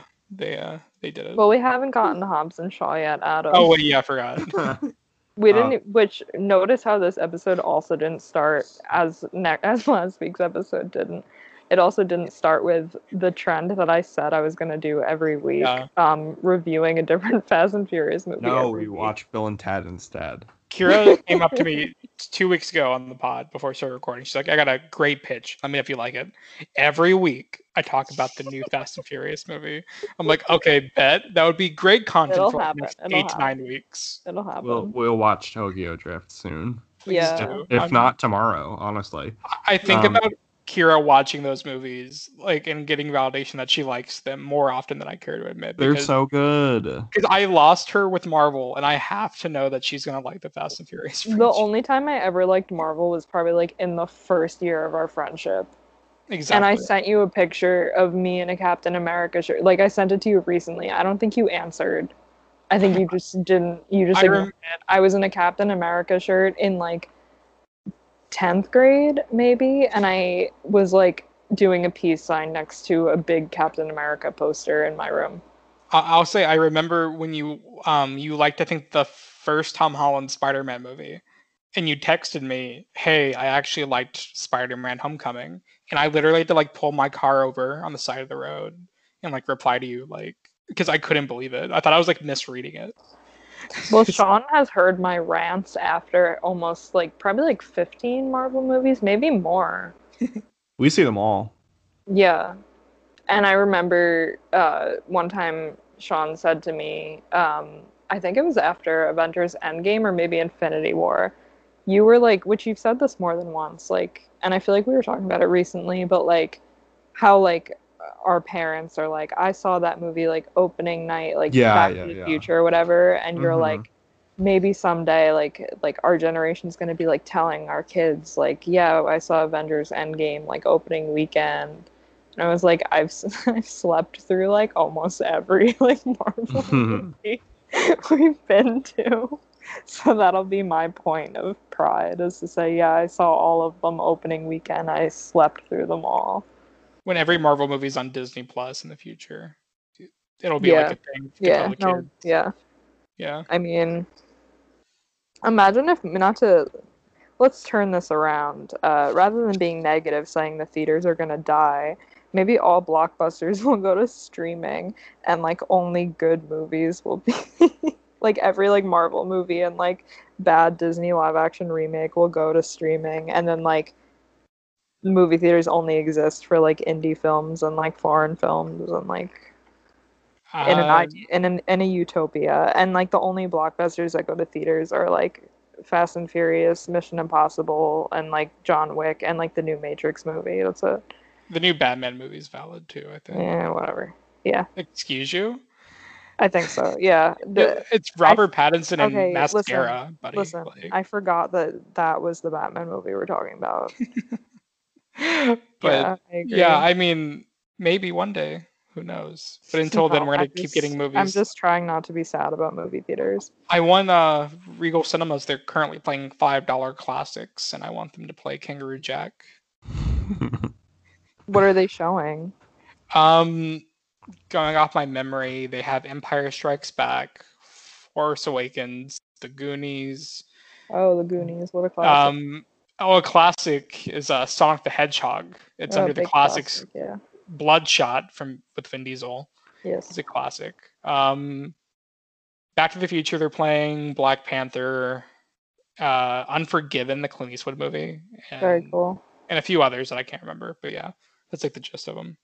Wow. So Kangaroo Jack, I guess. I think every drive-in I've ever seen is playing Back to the Future, The Goonies, Grown Ups, and what else? Oh yeah, my local drive-in's playing.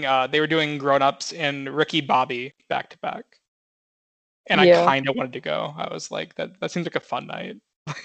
Well, at ours, when we saw Fast and Furious, I said it and you laughed so hard, but they did a double feature of Talladega Nights and Fast and Furious, and I said car night. Car night. What a car night moment. Wait, what was the one that I sent you recently? It was I think it was the Lorax. Oh yeah, they're doing a Dr. Seuss double feature. It was the Lorax at like 8:30, and then at 11 they were doing Cat in the Hat. Oh, that sounds great at 11 p.m. honestly. Yeah, I was thinking about like just getting zoinked and going to the Cat in the Hat drive-in. Adam's getting zooted at the Cat in the Hat drive. Yeah. Wait, when we saw Casablanca, in the car like next to us, people were blazing at Casablanca. We had to close our windows.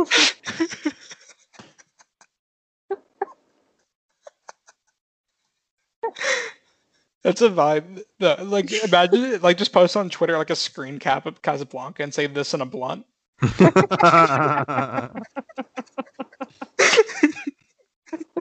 It's like it's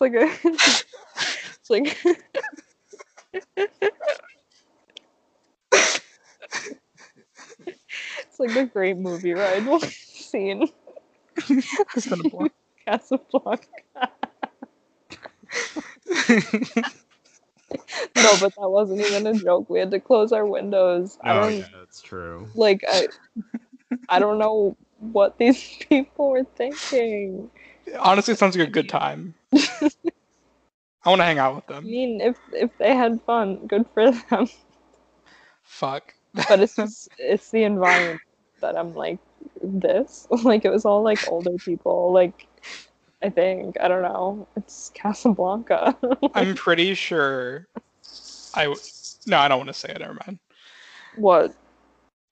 No. Never mind. Okay, you do that all the time, and then you usually tell the story, so you should just tell the story. I was listening right now, Adam? I don't know. I was zooted when I first watched Schindler's List. Oh my god.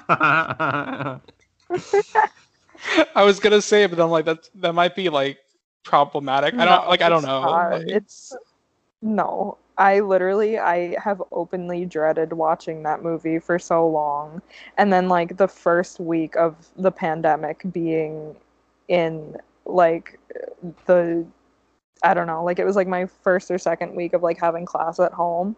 My teacher was like, I hope you are all doing well in these terrible times. Also remember to watch Schindler's List before next week. And like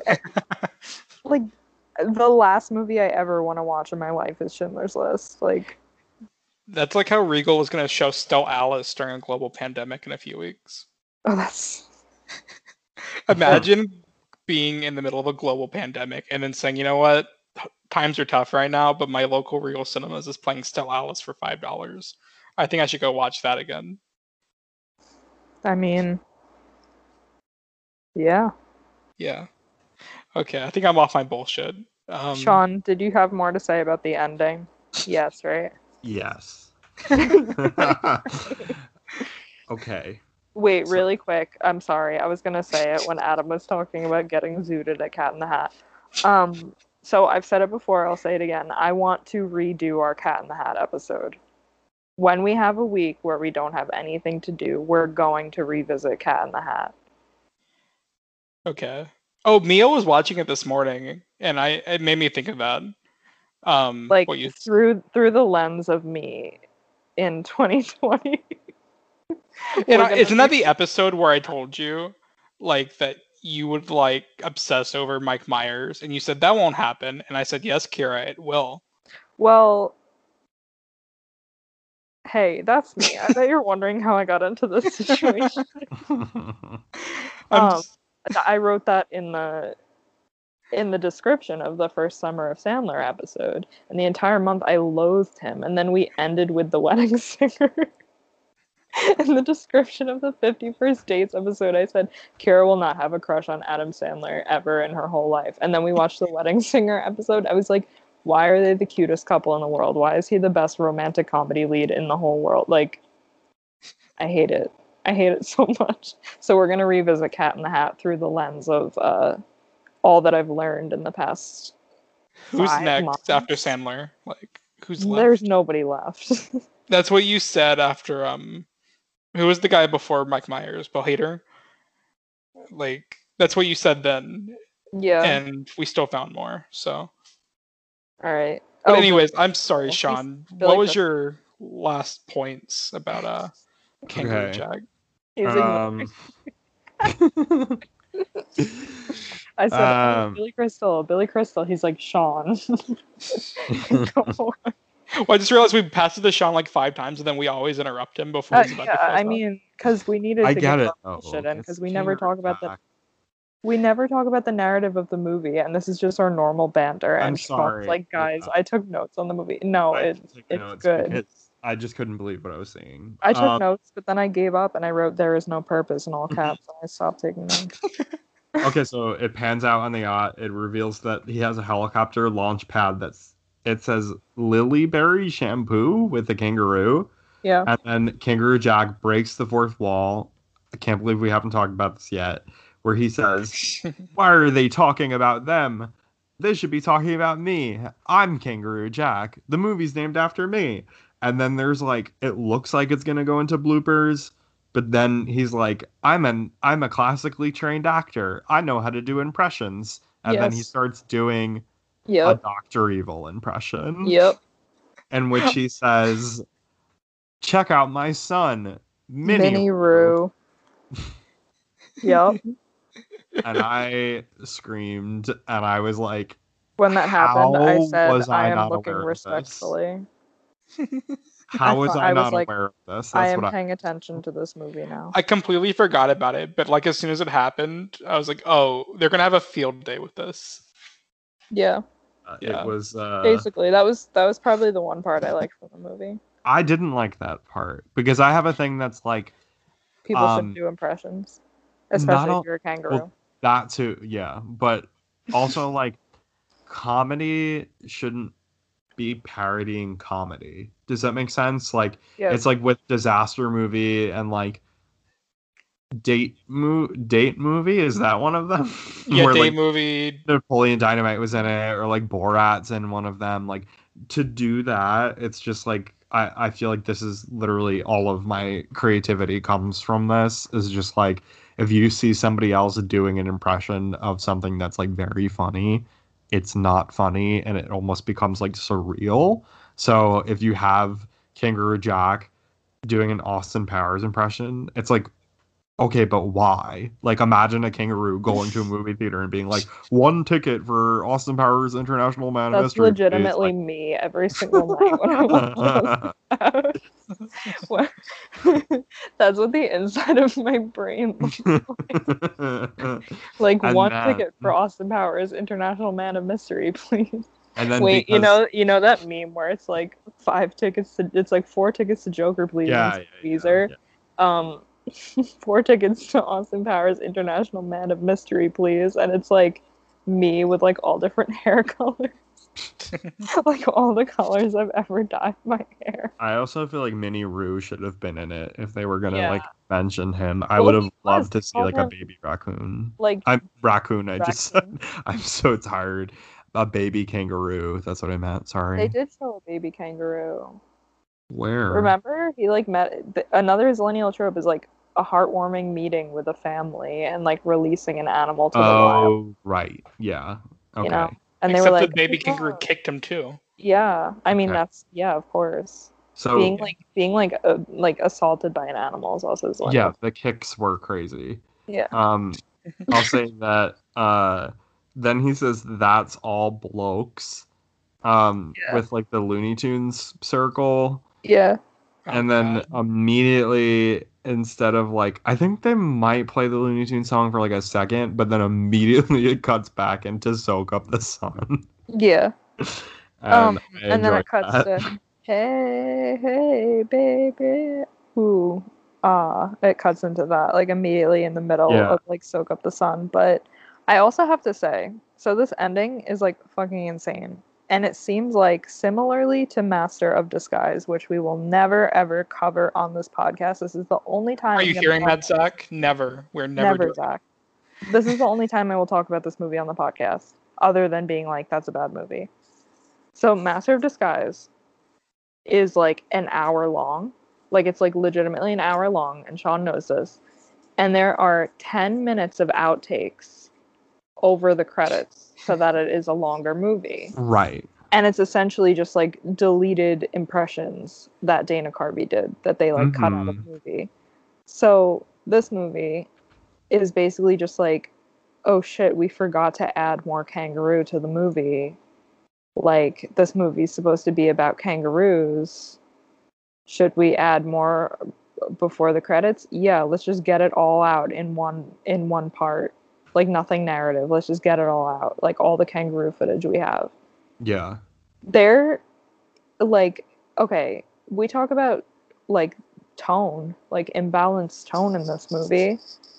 There are like 2 scenes where the kangaroo acts like this. Like, the movie ending like this would make sense and would be like, I'm not saying it's good, but it would make sense and be okay if the rest of the movie was a slapstick comedy about a kangaroo like they promised us. And it's not. I don't even know how to categorize this movie. But like they end it in such a cartoonish way. Like he's like, I got them again. Like he's like some kind of like Bugs Bunny character, which yeah, they do parody it with the Looney Tunes logo thing. But like this kangaroo, his antics were just like, these guys thought he was dead and they put a jacket on him and It's he an ran away. afterthought. It's an afterthought. Yeah. It's like Dana Carvey's impact. It's funny, and not to say that like a straight to DVD sequel is like, imperative to the entire franchise, but like Sean brought it up at the beginning, the sequel, it's Good Day USA, I think it's called. Yeah. And the sequel to it is just straight up a kids movie where he just talks the entire movie, like as if the first movie meant nothing. Like they retcon the first movie in the sequel. Yeah. Where he's just a talking kangaroo, straight up. Right. And I'm just like, it's like, who asked for a Kangaroo Jack sequel animated? Like, did the first movie do that well that they were like, maybe we should go to home video with it? Like, if I was Warner Brothers, I would just like bury it. But they wanted to do a straight to DVD sequel. Like, it's honestly kind of incredible that that even happened in the first place, considering how poorly received this first one was. So the guy that voices Kangaroo Jack, was one of the leads in, like the secondary lead in Coyote Ugly. So the director hired him again for Kangaroo Jack.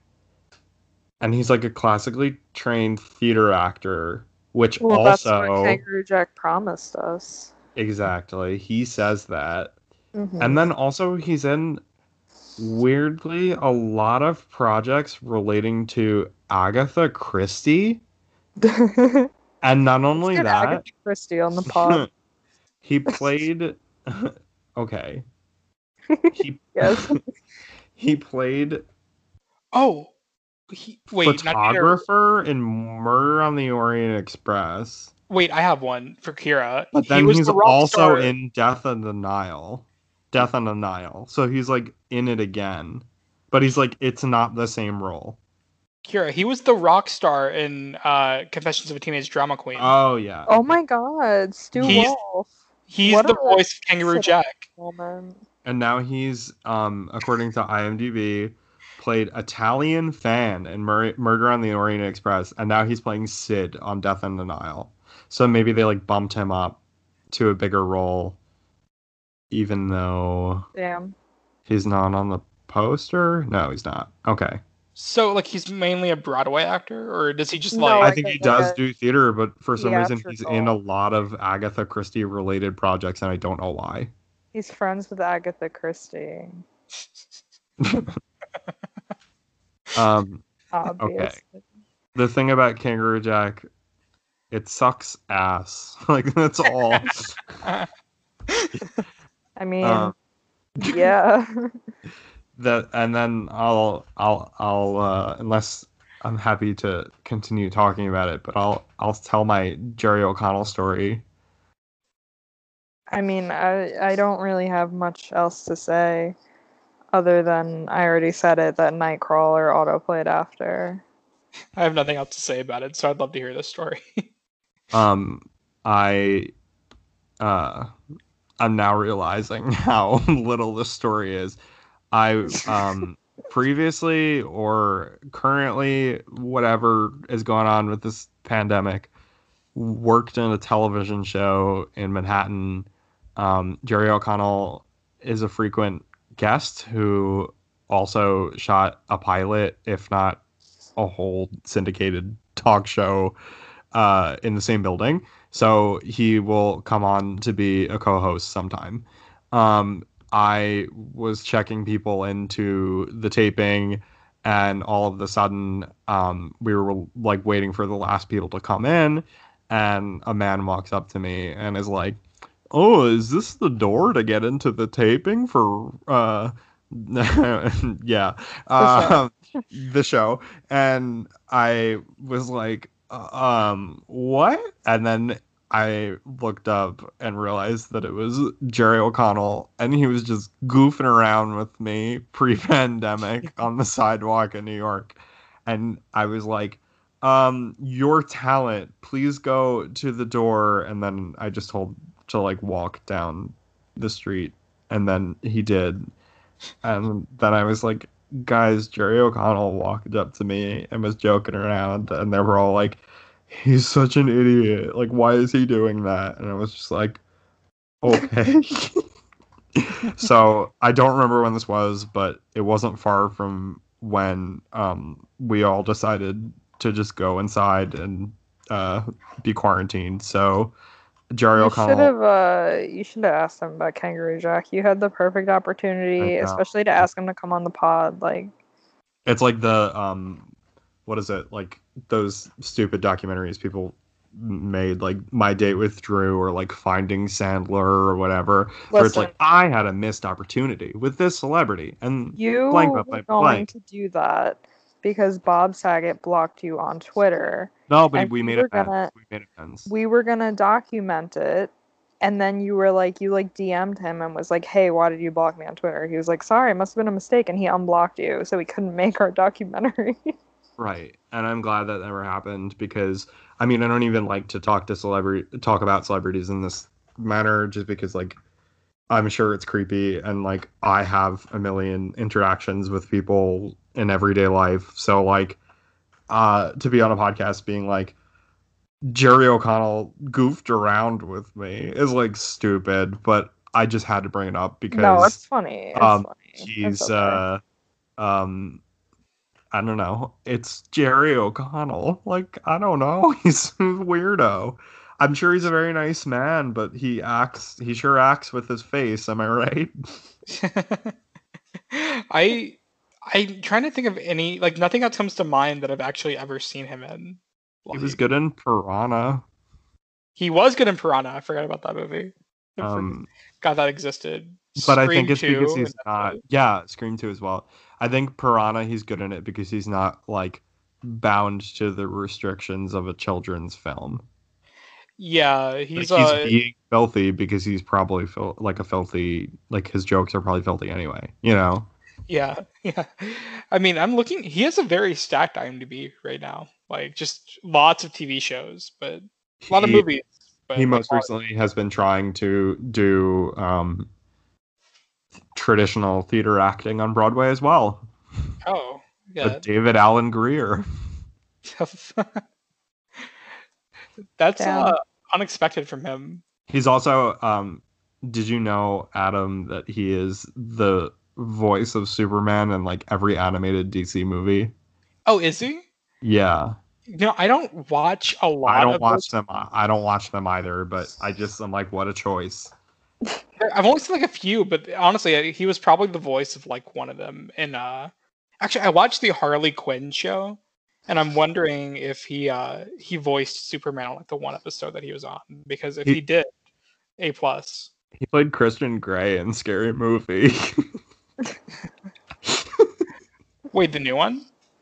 the one from 2013. Yeah, okay. So Like the parody of 50 Shades of Grey. No, but like Scary Movie. Yeah, but like 50 Shades of Grey Yeah. was like in it. So he Right, played right, that. right, right, Oh my right. god. He was also oh my god, oof. wait, it's Oh. crazy that he was Christian Grey before the 50 Shades of Grey movie came out. Because Yeah, the movie came out in 2015, and they parodied it before it was even a movie. That's crazy. insane. Do you guys remember the NBC reboot of the Munsters, Mockingbird Lane? Oh my god. Maybe. Yeah. I He forgot was about it till now. But he yeah. was Herman Munster, and I was Oh, like, I remember and that. Portia de Rossi was Lily Munster, and I was like, that's really interesting. Written by Brian Fuller, who did like Pushing Daisies. I was like, why didn't that take off? Well, it was directed by Bryan Singer, so thank Wow. God it did Wow. not. Damn. Yeah. Oof. I forgot about that. That was like 2012, right? Exactly. Yep. That's Yeah, a 2012 moment. Yeah. that's like the most 2012 show you could think of. Yeah. Yeah. I remember seeing him in Piranha in 2010, and this is a 2010 moment, being like, okay, Eli Roth is in Piranha. If Jerry O'Connell acts like Quentin Tarantino in this movie, why didn't they just cast Quentin Tarantino? He would have done it probably. He's playing Quentin Tarantino essentially. Yeah. Now that I'm thinking of it, he kind of is. Yeah. I mean, yeah, yeah. Huh? Aren't we all playing Quentin Tarantino? In the long run, yeah, me picking glass out of my foot that I stepped on before. Aren't we all Quentin Tarantino deep down? I didn't know Jerry was short for Jeremiah. If I ever But see him, Jerry yeah, O'Connell, Jeremiah. I'm sure you're very nice, and I hope that we have another encounter. I think that you did a great job in Kangaroo Jack. I think that you were just given restrictions that maybe shouldn't have been given to you, and that anybody acting alongside a CGI kangaroo would do a very surreal and bizarre and bad performance. So it's not you, Jerry. Yeah, I mean, who would win in a fight? Jeremiah O'Connell or Mark Sinclair? Oh, that took me a minute. Mark Sinclair would win, I think. I think That's a deep cut that our real viewers Wow. will our real listeners will understand. Or real fast heads will know. Yeah. Yeah. Our real Dom and Letty shippers would get that. Yeah. When you get to movie number 7, you'll find out that the street always wins. So Oh, okay. it's not a spoiler. It's just Okay. just Yeah. a line. I mean, he lives his life only a quarter mile at a time. What happens after a quarter mile? He just spirals out of control. That's the thing about that, Kira, is that your life is a quarter mile. Oh, okay. Yeah. Wow. Yeah. Well, just You know like that there's Dom and Jackie. Letty. There's There are more than 12 pages. There are 240 works in Dom and Letty fan fiction on Archive of Our Own, by the And way. like only like 187 are for me. So like Yeah. wait, I'm looking at Graphic Dom and Letty memes again. depictions of violence. There's a warning on there. There's the second one is called Brian Couldn't Do This, and Brian is having a hard time alone with his two kids after Mia's death. What? Is that a spoil? Okay, No, it's just fan fiction. that's just an alternate universe. Okay. Yeah, that's why I'm like, wait, what? Dom has taken off, and Letty is doing, spelled with two O's, the best she can before she is leaving too. Part 1 of Furious Family. That was written 2 weeks ago. Adam, did you write this after we covered Fast and Furious? No, I wrote it. Wait. Why have the last 2 episodes ended with us just scrolling through things about Fast and Furious? Because last time we just scrolled through Vin I Diesel's think Instagram. that's why Spectrum keeps like disabling my internet because they're like enough with the Dom and Letty memes. We need to stop that. I just had a breakthrough. Yeah. I found Kangaroo Jack fan fiction. Please share. It's called Danger Down Under, and it was written by Lady Cordelia Stewart. Okay. Wait, the one from 2015 or the one from 2004? Because I'm finding a few. Oh, I'm finding many. Hold on. There's one from 2015. Oh no, this is the one that you are looking at, I think, where they're happily married. There's pregnancies involved. Oh. This has to be ironic, right? I don't think so. There's Kangaroo Jack 2 Edge of Reason that somebody wrote, which is funny because that's a Bridget Jones it's a Bridget Jones moment. Ooh boy. She also wrote Pan 2015 fan fiction. Oh good. Interesting. Wait, I found a Tumblr account that's Kangaroo Jack fan. Yeah, I found that too. Oh my god. But the first post on that is I haven't seen it. Tape. And then it says I haven't seen it. Tape. That's like us with the Dan in Real Life cover. Like we've never seen it. Yes. It's also our brand. Exactly. Kangaroo Jack 2 The Edge of Reason. It's What rated is it? R. And it's from 2016. Yeah, I'm reading that right now. There's one from 2018 on Wattpad. Guys, Oompa Loompas are in this. Okay. I also don't encourage to look it up because it's definitely like racist and not good. This person's memeing them. I don't know though. It's 11 pages long. I found on Wattpad somebody basically okay, this is the description. Basically a redone version of the funniest movie relating to marsupials. This person literally wrote their own like novelization of the movie. Like it's legitimately just the movie on Wattpad. Like they wrote it as a novelization and they said original content included. So they wrote a little bit of original content included in it, but it's literally just a novelization. The one I'm reading has a prison montage scene. Is the kangaroo in prison? I don't know. I feel like, you know what's bizarre about all these that I'm skimming through is like a lot of them seem like they are about like the guys, but like no one's bringing up like Jackie Legs or whatever the hell a kangaroo is named. Like it just seems like it's about the mob and also like Charlie Carbone and Lewis. Yeah, because people probably, even if they don't know the backstory of it, they like understand that those were the only parts that were like supposed to work in that movie.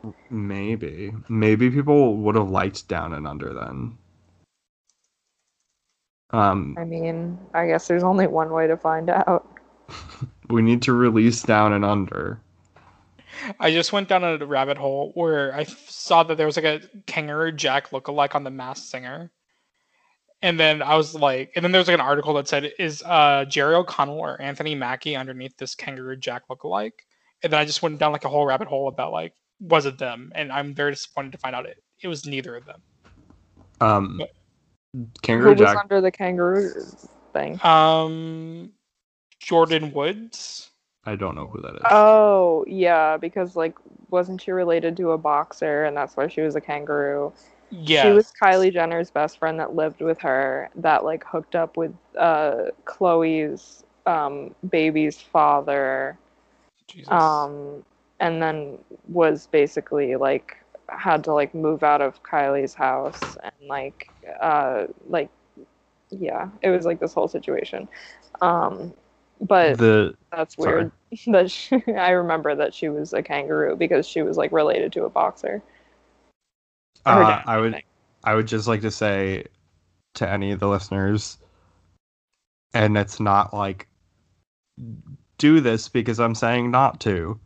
Do not look up any of the Kangaroo Jack fanfiction. It's not worth it. It's horribly offensive, and I'm sorry to even bring it up. I'm glad. The last chapter had to do with like Doug and his teacher doing terrible things together, and like Doug, like from the movie, Doug? From like the television show Doug. Oh, I don't know why they're Kangaroo characters. Jack? No, I don't know. I have no idea. These are definitely like trolls. Like It says I something hate about people who troll on the internet. Like it says something about Mr. Dink, and I looked up who Mr. Dink was, and then I was like, "That's the teacher from Doug with Doug." And I hate this so much. And if you want to write real Kangaroo Jack fan fiction, here's my plea: is that somebody out there will take the movie Kangaroo Jack, like take the screenplay of Kangaroo Jack, and write what you think Down and Under was. That should be a challenge. That's too much work. No, nobody do that unless you want to. It'd be a good writing exercise, I think. Like okay, what? I did it. Okay. I have all 120 pages to share. Okay. I'm fucking with you. I can't tell if this was a bit or not. I did not. It's a bit. Yeah, it's a bit. I was like, when did you have time to do this? Because we've been talking for the past 5 years, and you had no time to do this. I did it in the last. We have been continuously talking for 5 years, and I know that you did not write the Kangaroo. Just like Jackie's legs. In the past 2 hours, I hopped away at my typewriter and I wrote Down and Under. All right. Are we ever gonna cover Good Day USA, or are we done with Kangaroo Jack? I don't know what the hell that is. I would be back on for that. I Someday, when we get through our 500 movies on our watch list, we'll cover that. Don't worry. I would sit through it only because I remember liking it as a child on Cartoon Network. Maybe I should save this for the episode, but if it's gonna be like in 20 years, it's fine. Yeah, it's not gonna happen. It's gonna come out when Richard Linklater's next movie is coming out. I watched it like it was. I don't know if you guys ever went to summer camp, but yes. I watched it at summer camp, like, and I had to watch like they broke up into 3 days in a row because we watched during lunch each day.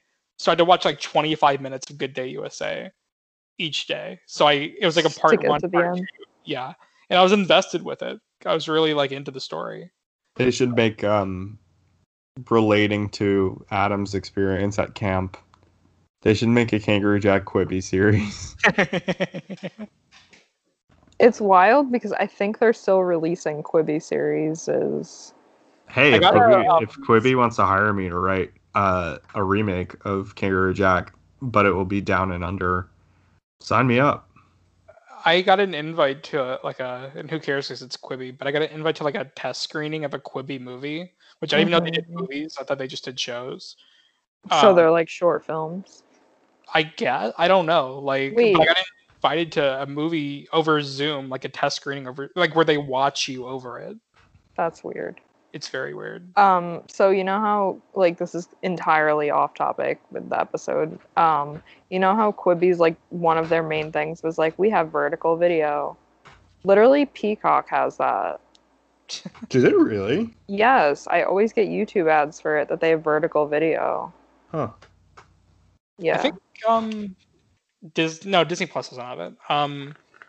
I don't know. There's like another one that has it, but I can't remember what it is off the top of my head. Like pointless, but yeah. I mean, I watch YouTube videos like one person who's like wanted to watch an actual show in it. Like, yeah. I mean, I don't know.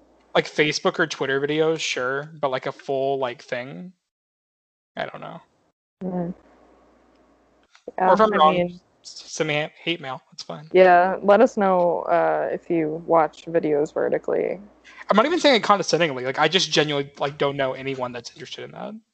Yeah. Yeah. I mean, I guess that's just a sign that we should wrap it up since we're talking about watching videos When first. Quibi comes up in the conversation, you know it's. Gotta go. All right. Well,